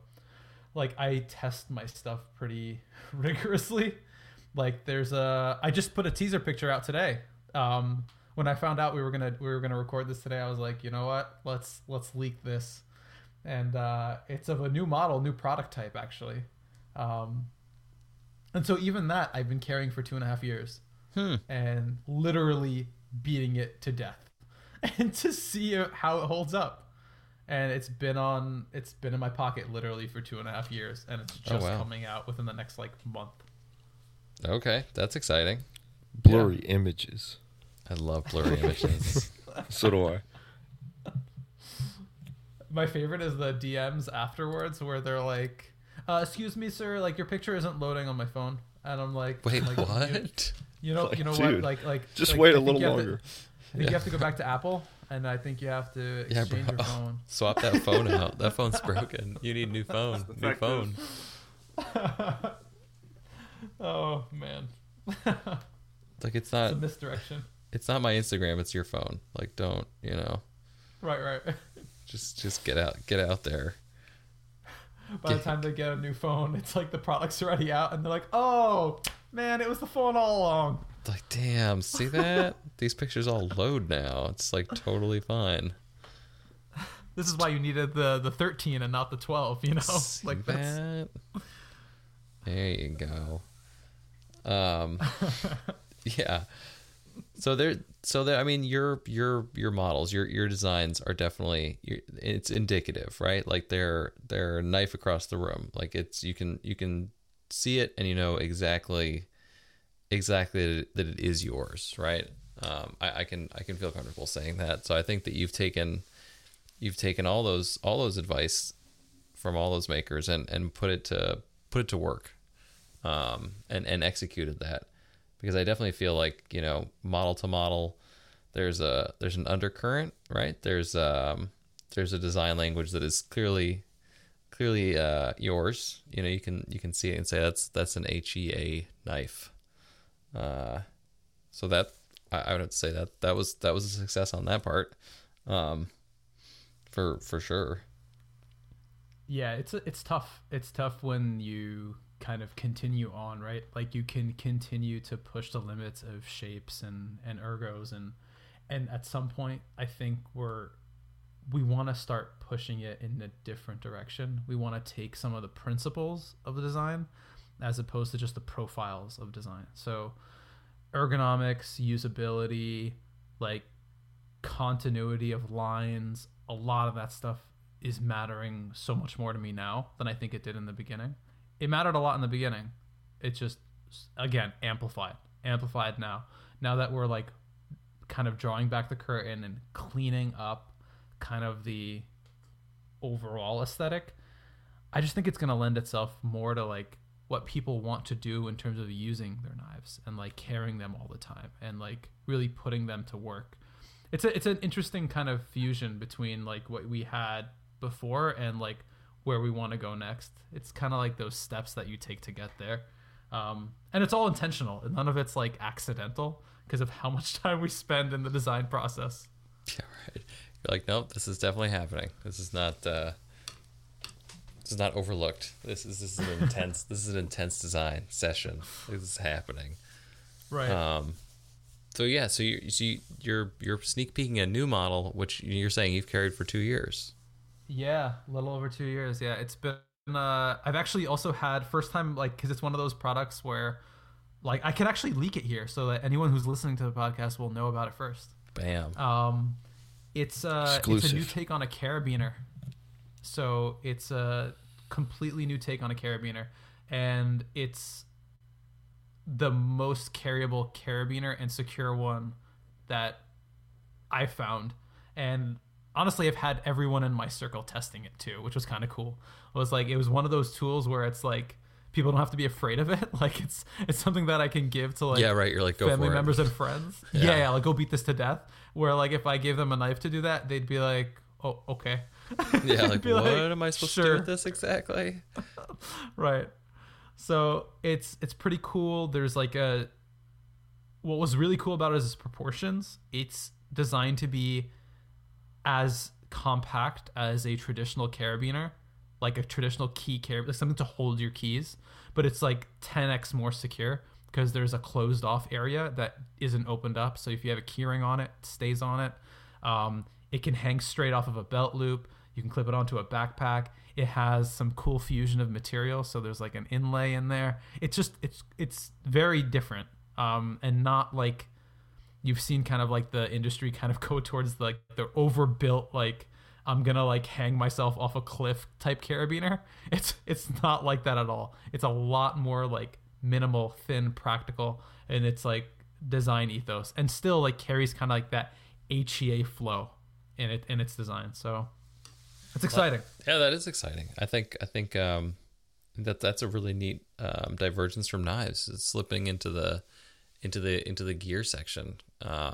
It's a great market, and it's a great problem that everybody wants to solve with something, right? Like everyone's like, I want to have a carabiner. Like I personally went through a huge phase of my life where I was just like, that's it. Like carabiners on the jeans all the time, like Right. hanging keys. Like that was the Zip thing. off I don't cargo know. pants. I've gone through that Zip off route. I've designed them, but like all these tactical titanium giant like carabiners, none of them make sense. None of, like Yeah. keys don't actually Yeah. fit on them. You have to Right. put another ring on them, and they're just huge. I don't understand. I don't See, understand. that whole Sam's just trend solved that concept of problem. them. Sam So that's just, what- he just like- walked in here and did it. I was thinking the same exact thing. I like was the new style of those one piece water jet ones that are tiny, and I use that on my keys. I connect my keyboard and my car keys with that. yeah. It's like 3/4 of an inch long. They're smaller, just one piece water jet carabiners. I know what you're talking about. Those are pretty sweet. Like Yeah, in they're like terms of $10 their, on like, Amazon. Those are great. Like those giant, Yeah. like the big full size ones. Right. Like I never could get behind it because like I don't like carrying a lot of shit that like it has to mean something to me for me to carry it. And like I felt like something like that's already the same size, and I modeled it off of like the carabiners that like we use, like just the regular like ones you buy from your Walmart or Home Depot, and like the proportions of it are like I wanted to do it like in an interesting way though. So like I wanted it to be machined. Like I wanted it to feel premium. It's all 6AL4V tie. It's like durable and like it just had to be crafted, I guess is the best way for me to put it. Like I wanted it to feel crafted. I wanted it to feel intentional. And still practical. Like it's holding keys. Like it's not supporting my weight off of a mountain. Right. Like it's not, Yeah. it doesn't need to be that. And it also doesn't need to be a screwdriver because I if I'm going to be screw It has driving. to open bottles at least. If it's not, don't make it. Oh my god. Oh God. I love how that was like a thing for a while. And I remember Everything has we- to open bottles, man. everything Or has to oneself. open bottles, bro. Like I would go to the toilet and like the toilet paper was opening bottles. You were like, damn, And I was like, this fancy toilet paper popping I was bottles. like, that was damn, the bro. stupidest trend ever. I've never carried a bottle opener in my life. Everything's a bottle opener if you're brave enough. A bottle. And is then a bottle opener. I met a kid in college. I remember. I'll never forget this. Like we're sitting down and like the Mexican Coke. By the way, best Coke ever. Like Yes. delicious. Oh And yeah. Look, man, we're not We're sitting advertising down there. Coca-Cola products. Don't bring it up. Don't Bleep that out. Hashtag Okay. not a sponsor. Yeah, right. and we're just sitting there and like there's these 4 bottles on the table and my friend from Kenya he literally grabs the bottle off the table and opens it with his teeth, and I was like, that's the most gangster shit I've ever seen in my life. I was that kid. Damn. I was like, that is a man with no care for his oral health. That is I used to do that until I scratched my gum, and I was like, no, we're not doing that anymore. If you just get the angle right, I think, I know you probably do it. I've never done it. Seems like a stupid thing to do, but I don't know. It's pretty simple, Or- but yeah, I don't You could recommend open it. it with your fingers. oh, That's a possibility. That's truly Yeah. hardcore. I Leverage. open my it guy. with my rusty toenail. Yeah, that's it. take your shoe off. One moment, sir. I'll get that for you. Just crack that Coke open. Worry not about that fungal treatment. That's pay right. that no mind. Don't look at that. That's all right. So your carabiner doesn't have a bottle opener. No, so that was actually an I don't intentional thing. Because introducing... Jeremiah's no longer excited. Hear me out. So the whole idea was that it was an option to jerry-rig like a bottle opener into it. But when you see it, you'll kind of get a feel for why. It's so rounded. It's so comfortable. It's the most comfortable thing that will probably hold your keys. Like, there's no sharp edges. So, like, in my mind, I was like, I want something that people aren't worried about when they carry it. Like, they're not worried about it puncturing a hole in their backpack. They're not worrying about it scratching up something. Like, you know what I mean? Like, there's a roundness, a softness to the object that I wanted to retain that would be... You kind of lose the design intent when you start comboing things up. You kind of get that Swiss Army effect where, like, the effectiveness of one tool drops as you continue to add things to it. And so, like, I wanted to keep it as, like, when you see it, I think you'll get it. Like, there's a roundness to it. There's, like, a kind of no hard angles look to it. And like, it's a vibe. It's like its own thing. I'm intrigued. Okay. No, it sounds good. I agree with the more tools you have, the less useful each one of those tools is, because it's true. Like, on a Swiss Army knife, you don't really need all that. You need, like, 4 or 5 good things, and then anything beyond that is totally just like, this is garbage. Like, if I needed this tool, I have this tool, I would just go get this tool. Right. It's almost like getting it done versus like getting it done right. And I think that was cause of a lot of pain when we were in the shop, was Nick and I just trying to like fix things with things that aren't meant to be used to fix it. Like, there's just... Why isn't this working? Yeah. Yeah, it's like hitting glass with a hammer to realign it, pretty much. Sure. Like, Wait, that doesn't a lot work? of that. Or... I'm confused. Wow. Oh, okay. The bigger the hammer, the thinner the glass, the better it works, actually. Got you. Okay. I have it on good authority. So it's one of those squared things, like you're just not doing it enough. You just got to double the intensity, and then you're good. Right. Okay. Okay. Do it harder, sir. Sir, you're not doing it hard enough. I got it. That's All also a lot of like good, like, you know, artistic direction in porns. Like, it's really just do it harder. Excuse me, just tap someone on the shoulder. If you could just do that a little bit harder, we're good. Like, oh, okay, my bad. I'm on it. Like these days, it's usually throw money at it until it works. And back then, it was, how many random shit can we buy at the dollar store till this works? Yeah. So we used to make trips. Remember Horrible Freight? Horrible freight. Horrible freight. It's great. It was so bad, is. dude. We would No. buy like an end mill that's like cutting through the packaging. Depends on what you It's need. like, We used to also like share, like we used to like, okay, you buy that tool, I'll buy this tool, and like we'll the figure one out for which one one works method. better. Okay. Yeah. All right. right. Like I had like wrench sizes, like let's say 2 to 3, and he had like 4 to 6. Like, so this ghetto, makes dude. the most practice. This is it. Like, this is how we make this work. Together we can make it work. That's it. We're all in this together, man. We'll just make this work one tool at a time. Didn't cost You know me what a used dime. to scare the shit out of me? Like, I used to get so scared whenever we'd use the buffer, because like all the horror I'm stories still I scared. saw. I still don't let my dad use. My dad's been full time with me for 2 years, and I still don't let him use the buffer. He It's only like uses the buffer like backspacers, but nothing else. It's so scary, dude. It's The only time Like, I know knife after- makers that died on the job was just because of a buffer, and 2 out of the 3 stories is impalation through the heart. Just made up Yeah. a word. Impalation? But yes, Yeah. impalation. impalation. I think is like what happens when you're not tall enough, and then you die because of No, shortness. that's impalation. This is impalation. Oh! My apologies, Mary. Shortness of breath. Your heart couldn't pump enough blood to your extremities.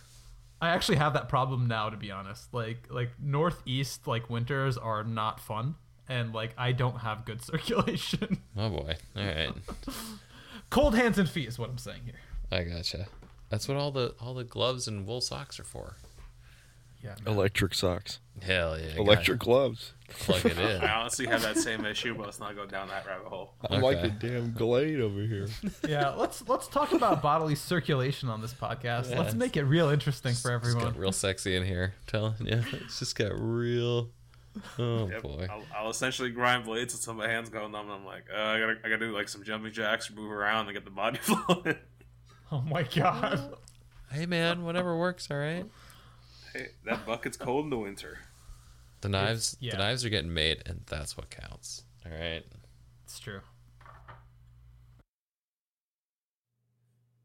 So at this point we've gotten really sidetracked, and I think the last Yeah. knife we talked about was the wing. I was only like design like 6 or so. Yeah, we're still early. If You we're, still had if the we're going Hunter, back to you had the slip joint. Oh, the Falcon. Yeah.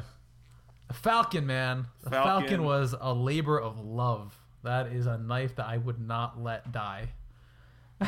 There was a lot behind the scenes with the Falcon. Are you saying that because I needed to die? What? Are you saying that you would not let it die because it needed to actually die, or like? No, it's because it was so hard to make it. It was so hard to get it done the right way. Like it was such okay. I had a vision.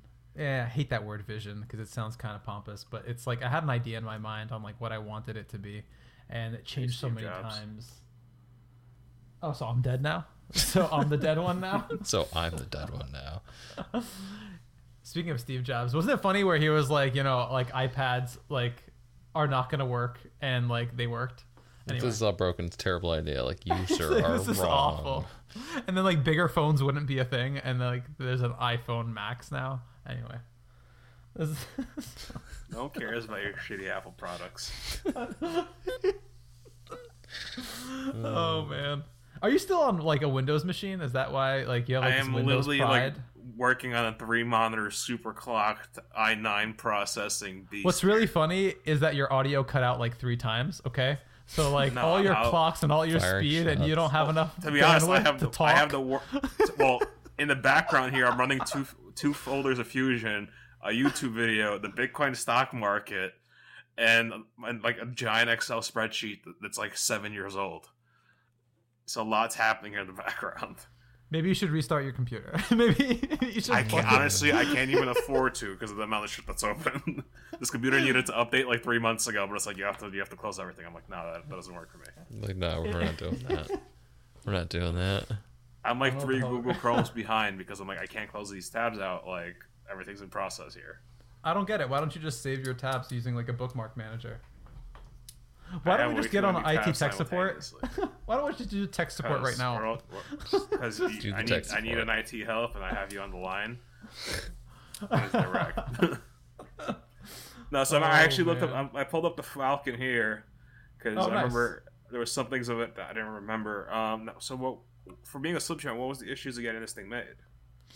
It wasn't that. It was I had an idea in mind of kind of getting like changing up the scales, getting that pattern to be right was challenging. Like that jig pattern, it was going to be the first time like exploring that type of pattern where it's like mimicking almost like a natural hand jigging.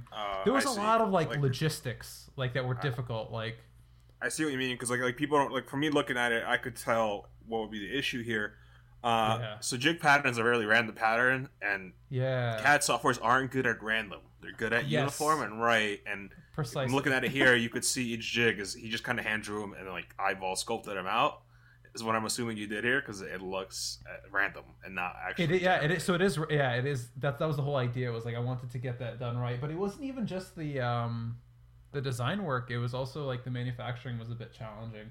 Without getting into the weeds a bit too much, it was hard for us to like get it into a format that I wanted. I wanted it to be like, again, very like. If you ever look at like the back spacer view of like when you look at it down the spine, you get this like marriage of materials that's really interesting. It was also the first time we were doing something where we kind of cut out the back end, like the back 90% of the scale to put on the carbon fiber and titanium overlays. And I wanted them to kind of, a curved rat tail is not something that you find very often in a slip joint. And that was also another really cool design cue that I wanted to like make sure was there. Like that curve in and of itself, the way the top chamfer kind of hits the bolster, gives it like this visual interest without it looking busy. There was a lot of things that I just wanted it to be right. Like, it's a pinch grip. It solved a lot of problems that I had with all the slip joints that I have, where like it's just a pain in the ass to get them out. I hate that. It's the worst. It's the worst. Like, my fingernails aren't made out of like adamantium. Like, I can't rip.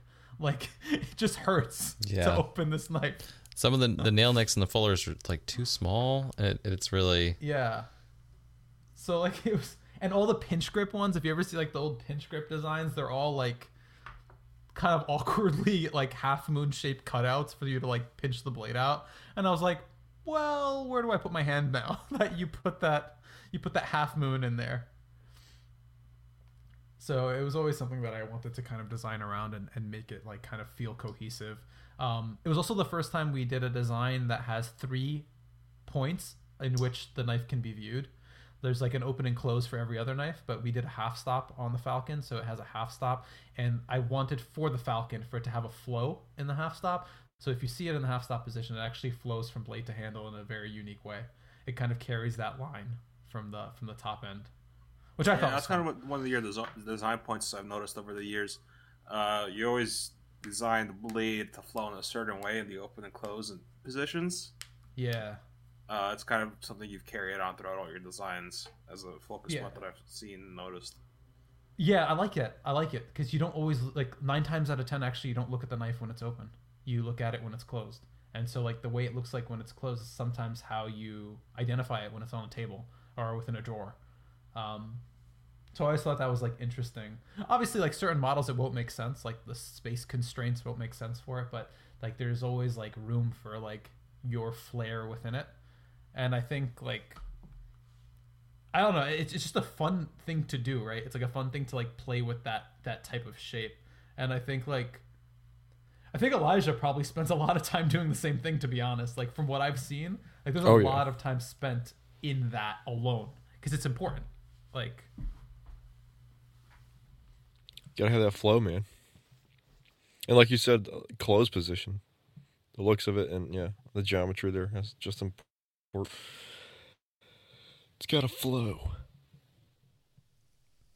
I mean, it is true that when you're choosing a knife, generally it's gonna be closed, and it's gonna be either, in most cases, pocket clip up, just because it's flat on the other side. That's how I generally put them, like in my bespoke ass leather EDC trays, where I have like, we're gonna say pants, where I just lay them on my my pants. bespoke leather pants.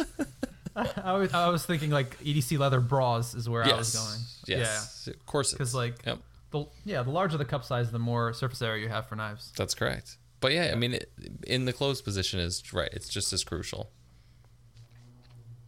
It's funny that you mentioned that all the knives on my table that have pocket clips are all pocket clip up. Because I just noticed that.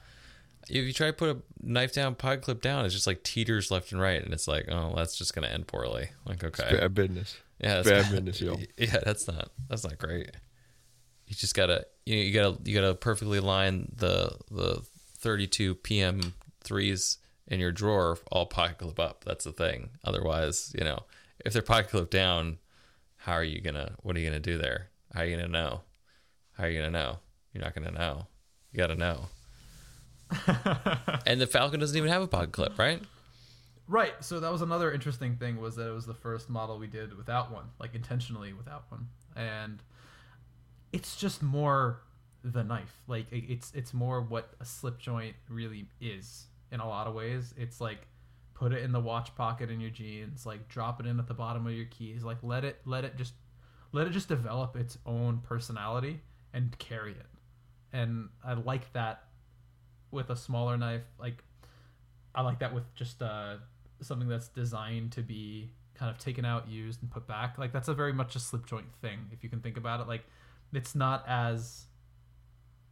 just like one of those old-timey objects, and looking at that with fresh eyes, I think, is a fun thing to do. Yeah, I think that's a good way to look at it, actually.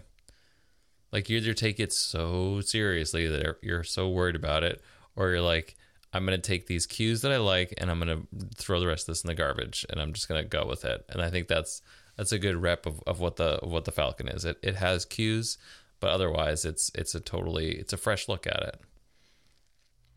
And I think you need to think about things that way. Like, I know that there's a lot of like kind of replicating things that have been done, and there's no harm in that. I think there's a lot of like interesting makers that are doing things with like older pattern types, and like think there's something fun about pushing the boundaries of what that means to carry something new.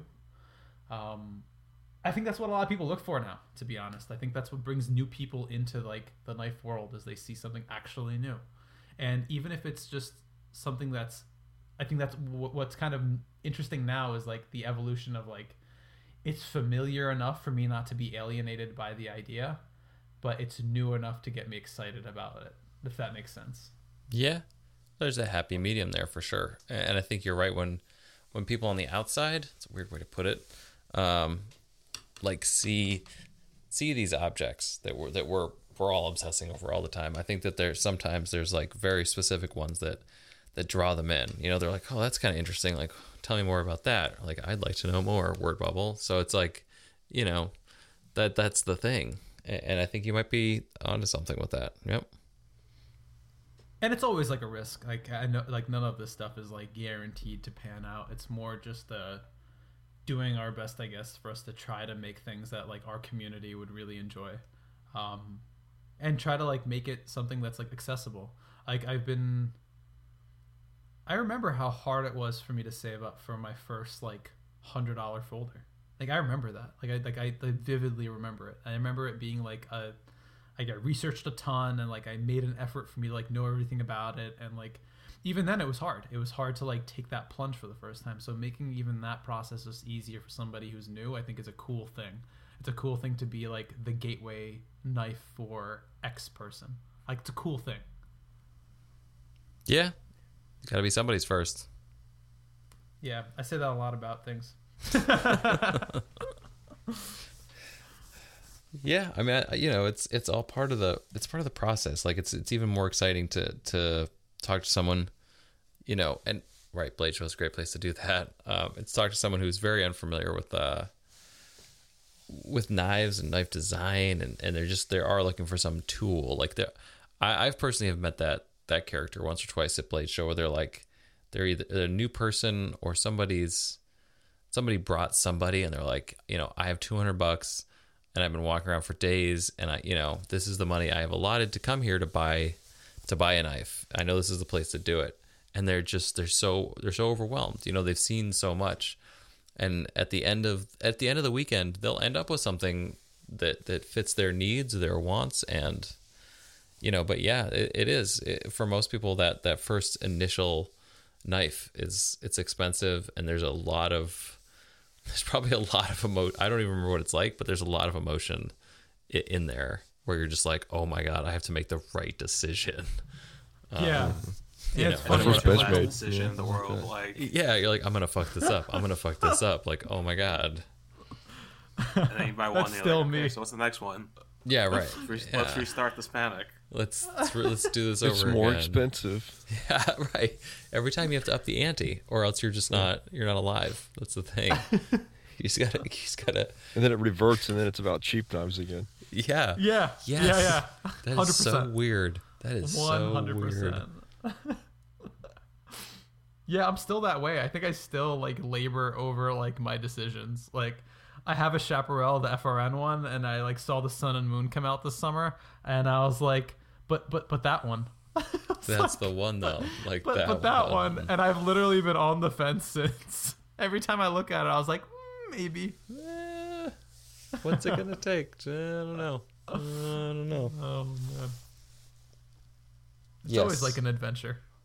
Expensive knives, right? Cheap knives, expensive knives, and then somehow back to just appreciating cheap knives. But there's always, I don't know, cheap is not the appropriate term, but Right. affordable. You know, Yeah. it's a different thing.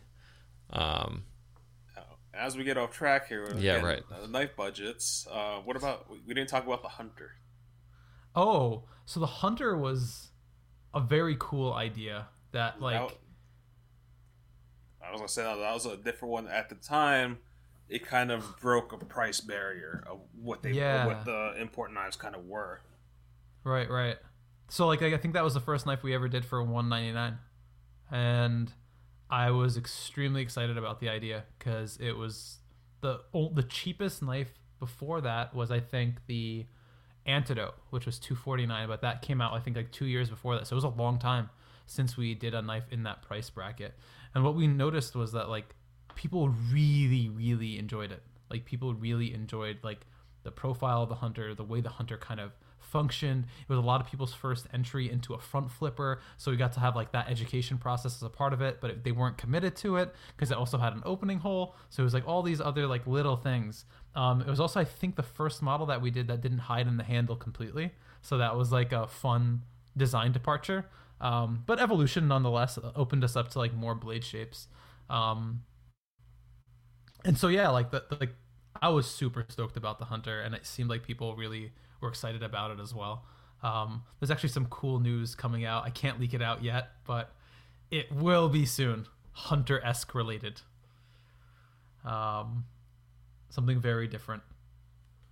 So that should be fun. Hunter and there's titanium. Also going to be Boom.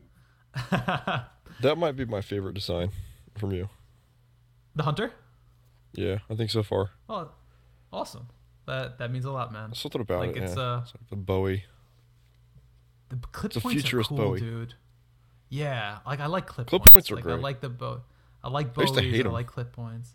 Me too. I used to just think hate I hated clip points, them. but now I love them. Still not a fan.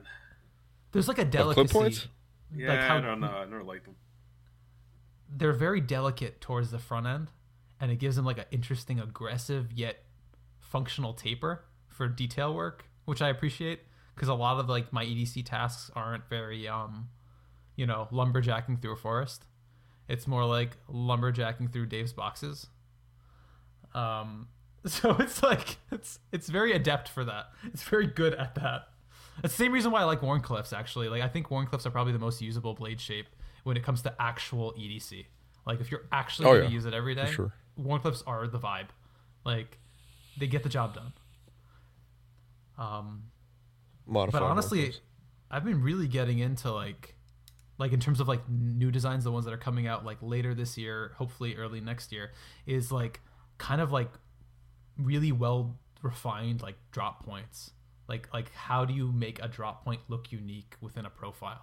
That's something very interesting because like drop points have been done since forever, right?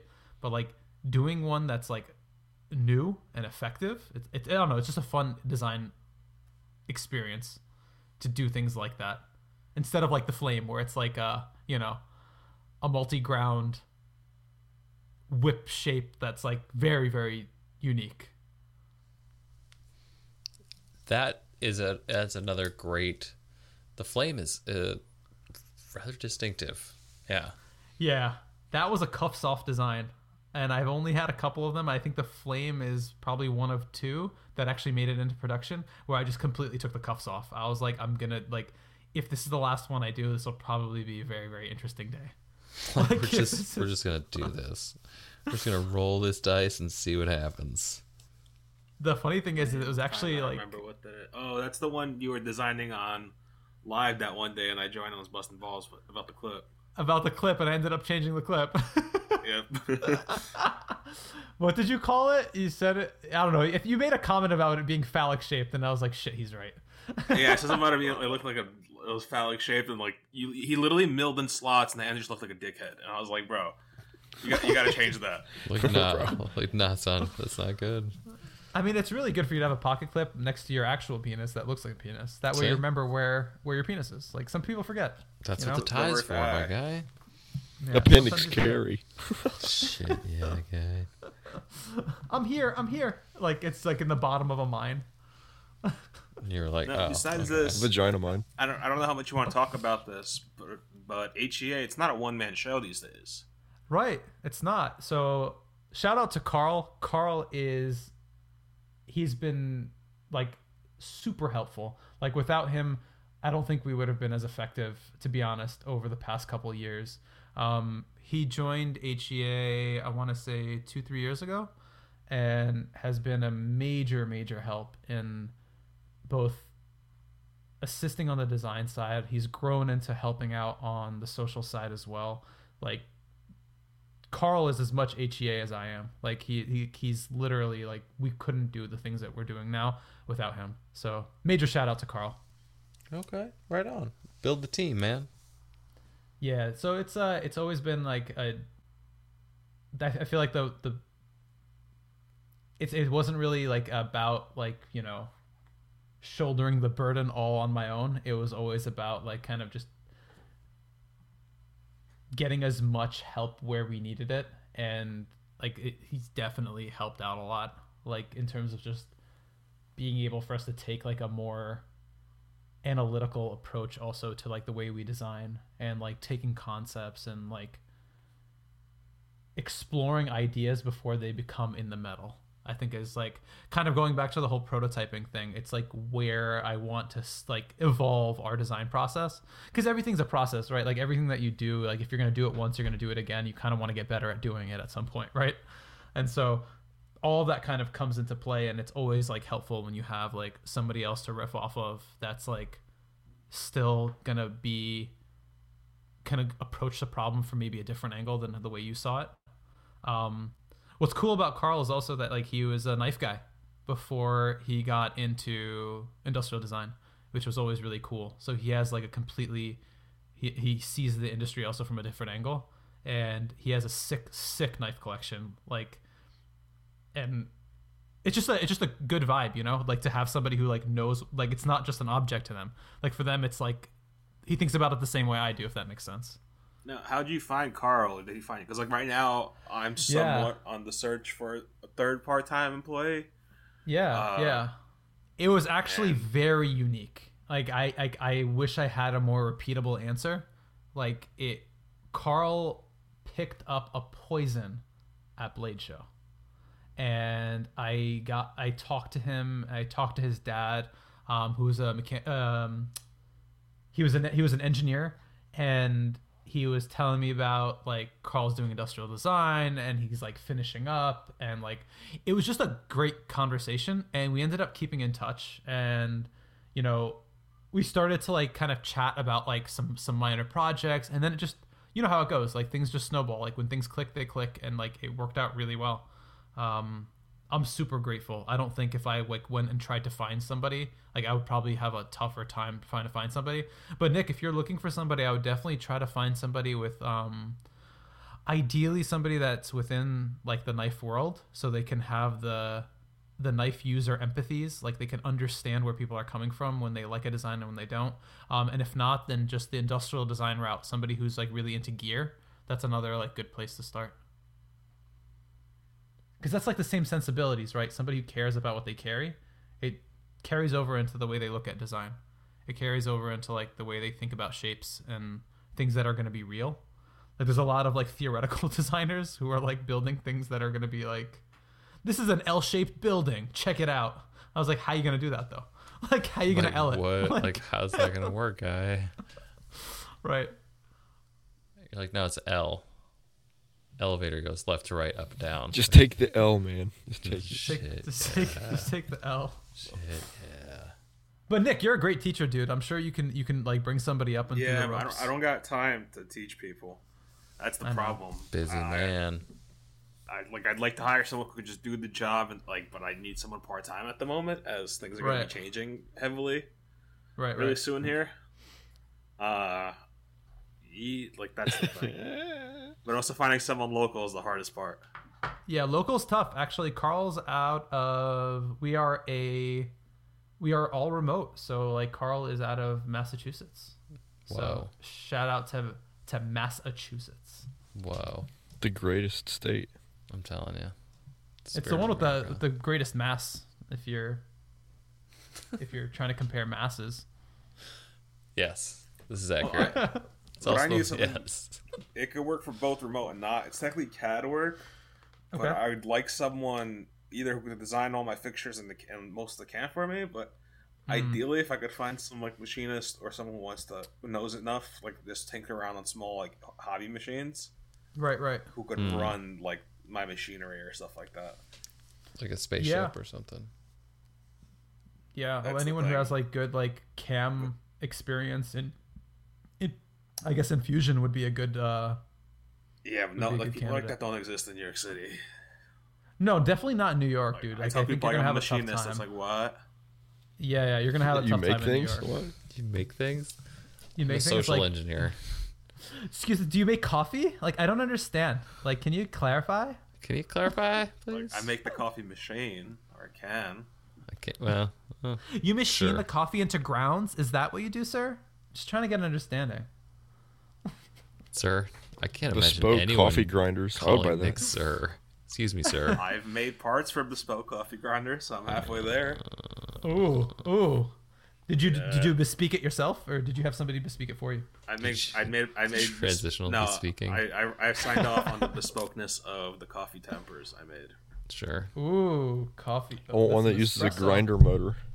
Yeah. It grinds your beans in 2 seconds. Milliseconds of grinding. Okay. Now we're going off on tangents here and there. Is there anything else you'd like to bring up, Sam? Nick keeps Before we start reeling doing our us in. sign-offs? Reeling it in. No, guys, like, this has been great. Like, thank you guys for having me on. If you guys are interested in the Falcon or the Anchor, keep an eye out. Please subscribe to the HEA newsletter and find us on Facebook, Instagram, Twitter at HEA Designs. Nice. Okay. Very good. Got the social medias. Is there an email that works for you? Yeah, contact at headesigns.com, or you could just go on the website. Get a hold of me any way you like. Nice. Okay. Very cool. That's the way to do it. Reach out, get in contact, do the follows, do the feeds, get the socials rocking and rolling, man. Yeah, Sam, it's been a pleasure and a learning experience, both twice. I'm looking forward to getting back to the show circuit this year, hopefully. So I would imagine if it happens, you'll be a Blade show. 100%. I still have my you going table to ice? somehow. Awesome. There you go. See. No, I won't be going to ice, unfortunately. I think my next appearance when I come out of my cave with rats will be Blade Show. Damn. All right. I'm actually not going to leave the house until Blade Show. Oh wow. Okay. Well, that's commitment. Definitely not. Like, I'm out of the house right now. I'm actually in the street. So Damn. Remote. Recording remote. All That's how you right. get Well, free Blade Wi-Fi. show should be fun. That's He sits gonna be the outside of a show. coffee shop. That's just I on the wish, dude. curb. On the curb. I'm just on the street. Damn. Just freezing my ass off and like teeth chattering. It's chilly out Stealing there Wi-Fi. tonight. Right. I'm actually at your door, Nick. You have a package? Is that where my 3D printer went? Can you let me in, sir? Bitch. Excuse Keep hearing this weird buzzing sound. Oh. It's the Good electric times. socks. Yeah, right. It's Everything's all the plugged in electric. to keep the Right, extremities right. warm. I'm all wired in now. Oh man, good times. All right, Alright, well, guys. it's been a pleasure. I'll start the round. This has been the vocal representation of Jeremiah Burbank, and I'm signing off. It's Nick Chuprin of NCC Knives. Elijah Isham of Isham Blade Works. Good night, everybody. Good night, guys.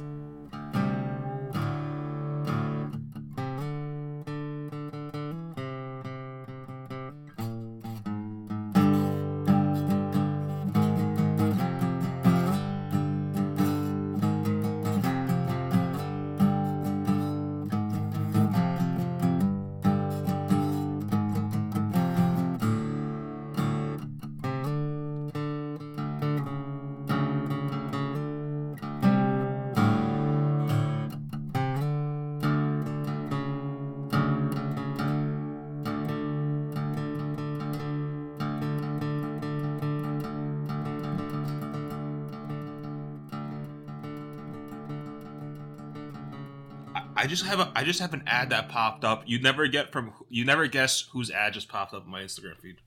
Zebo. No. Zeba has Michael Walker is paying for Instagram ads. Yeah, man. Damn. It's him milling something out. That's For what? For his He- knives? No, it's if you go on his feed, it's the second post where he's like milling out a bolster. Yeah, but what's the ad for? It's just a picture of him milling something out. So it's just like you should He's- just Michael he's like- Walker. Period. Like look at it, enjoy it, Michael Walker.